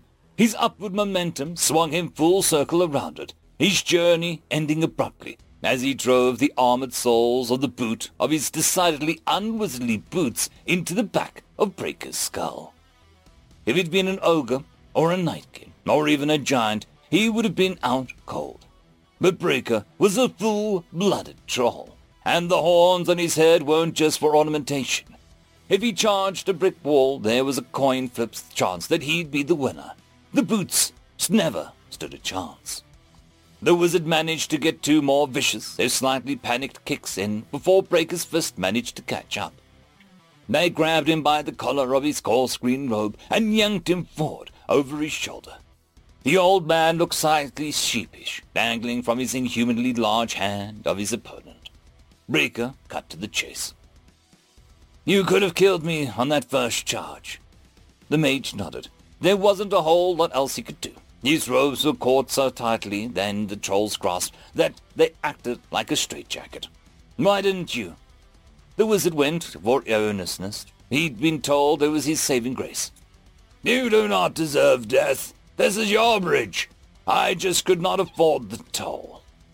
The rope tightened further as the troll's fist clenched. Do you wish that you killed me when you had the chance? The wizard snorted. Murder you? For the price of a goat? No. If I could make a wish, I'd wish I could swim. The troll let go of one fist, and the thumb trading back to his mouth. A large, sharp tooth clamped down on the meaty pad of his digit, drawing a thick bead of green blood. The wizard's confused blossomed into disgust as the ichor was smeared on his forehead to his chin. The fuck? He cursed, when interrupted by the troll. I have decided to make you kin, and my first gift to you, great kin, is to grant your wish. The second fist, the one still gripping the front side of the wizard's robes, flung itself forward. The wizard barely had a moment to curse before plummeting in the water below. Several seconds later, Raker waited. The wizard arose spluttering from the depths. He turned tumbling from the cold, the rage, and the sheer disbelief of what he was experiencing. It's 4 feet deep! Raker nodded. Yes. It was almost heartwarming, the way the wizard laughed as he began wading his way towards the far shore. Raker's hands gingerly roamed over the goose eggs growing from the back of his head, larger than his own horns had been when he passed the trials of manhood. If nobody gave you headaches like kin, that little man was troll enough for a small army. End of story. Story number 2. Gatling got it right. We just made it bigger. Written by Random 3X. Human Hugo, we must prepare the station's defenses. The wrong jar swarm are already in system. Malcolm, a large reptilian alien, begged as he looked at the human head of security for the Earthling space station. Don't worry, Maka. We have this, Hugo replied, opening a defense chest and taking out a piece of machinery with multiple pipes connected to a strange mechanism. Is that a weapon of some kind? Maka asked hopefully. Indeed it is, dear Maka. This is known as a minigun, Hugo explained as he tested the rotation of the pipes. It is an updated version of a very old weapon. How old, Human Hugo? Mako asked. The original gun was made in the 1860s, so several centuries already. You are using such primitive weapons? Please, this design was already successful when it was first invented all those centuries ago. We just stuck an electric engine onto the mechanism to make it go even faster. Hugo reassured and hooked the minigun onto a mount and linked the metallic belt. But the swarm are endless. You need to rate of fire that is so absurd just to meet them head-on, as you are, Mako protested. Please, Mako, this little baby can manage about 50 rounds per second. 50? Yes. The old gun was nowhere near as fast, but we ramped it up to even faster, he replied, giving the gun an affectionate pat. Still, Human Hugo, even with the whole station security forces using such weapons, it may not be enough. Please, we did more than make it go faster, Maka, Hugo replied, trying to reassure his friend. Go to that panel and look up the file labeled It Go Burr. Maka followed the suggestion and went up to the wall-mounted terminal and searched for the file. Opening the document, he was shocked to see the same design, but far larger, firing rounds that were significantly larger than the ones he could see being fed into the minigun. These may be able to take on the Hive Knight, Maka muttered, looking at the design. The station has several hundred of those babies as point defense weapons. These miniguns are just for the scraps that make it through, Hugo explained, giving a playful wink. But Human Mako, this gun has an even higher rate of fire, Mako pointed out as the holographic display of the weapon appeared, displaying its statistics. Used to get put on fighter jets with the intent of strafing tanks and rendering them to scrap, Hugo explained. These may still not be enough, Human Hugo. The swarm's numbers may still survive even these. Hugo, in response, only began to chuckle. Maka, tell me the name of the station. Well, it is known as Gatling Station, Maka replied, unsure of Hugo's point. Look at the design of the overall station. Maka complied and brought up the schematic of the entire station, and only then did he understand. He had always wondered why the station needed such powerful engines when its mass was not anywhere near high enough to warrant them. But to counter the recoil of the gun the size of the station itself, the Gatling gun with the station built around it, well, then you'd need a pretty good engines just to overcome the constant recoil. We have enough full rounds for the station to fire into the swarm for 2 minutes. Then the point defenses will take over for what little survives. Finally, the few barely living scraps we get, our minis. Still think that we can't hold out against the swarm? To be honest, Human Hugo, I now kind of pity the creatures as they don't know the storm that they are approaching. End of story. I would quickly like to thank the T5 channel members and Patreons. Caspar Arnholtz, Cam Maxwell, Barky, Lord Azrakal, It's Difficult to Pronounce, Dragzoon WRE, Holly's Sister, Arcadian. Thank you very much.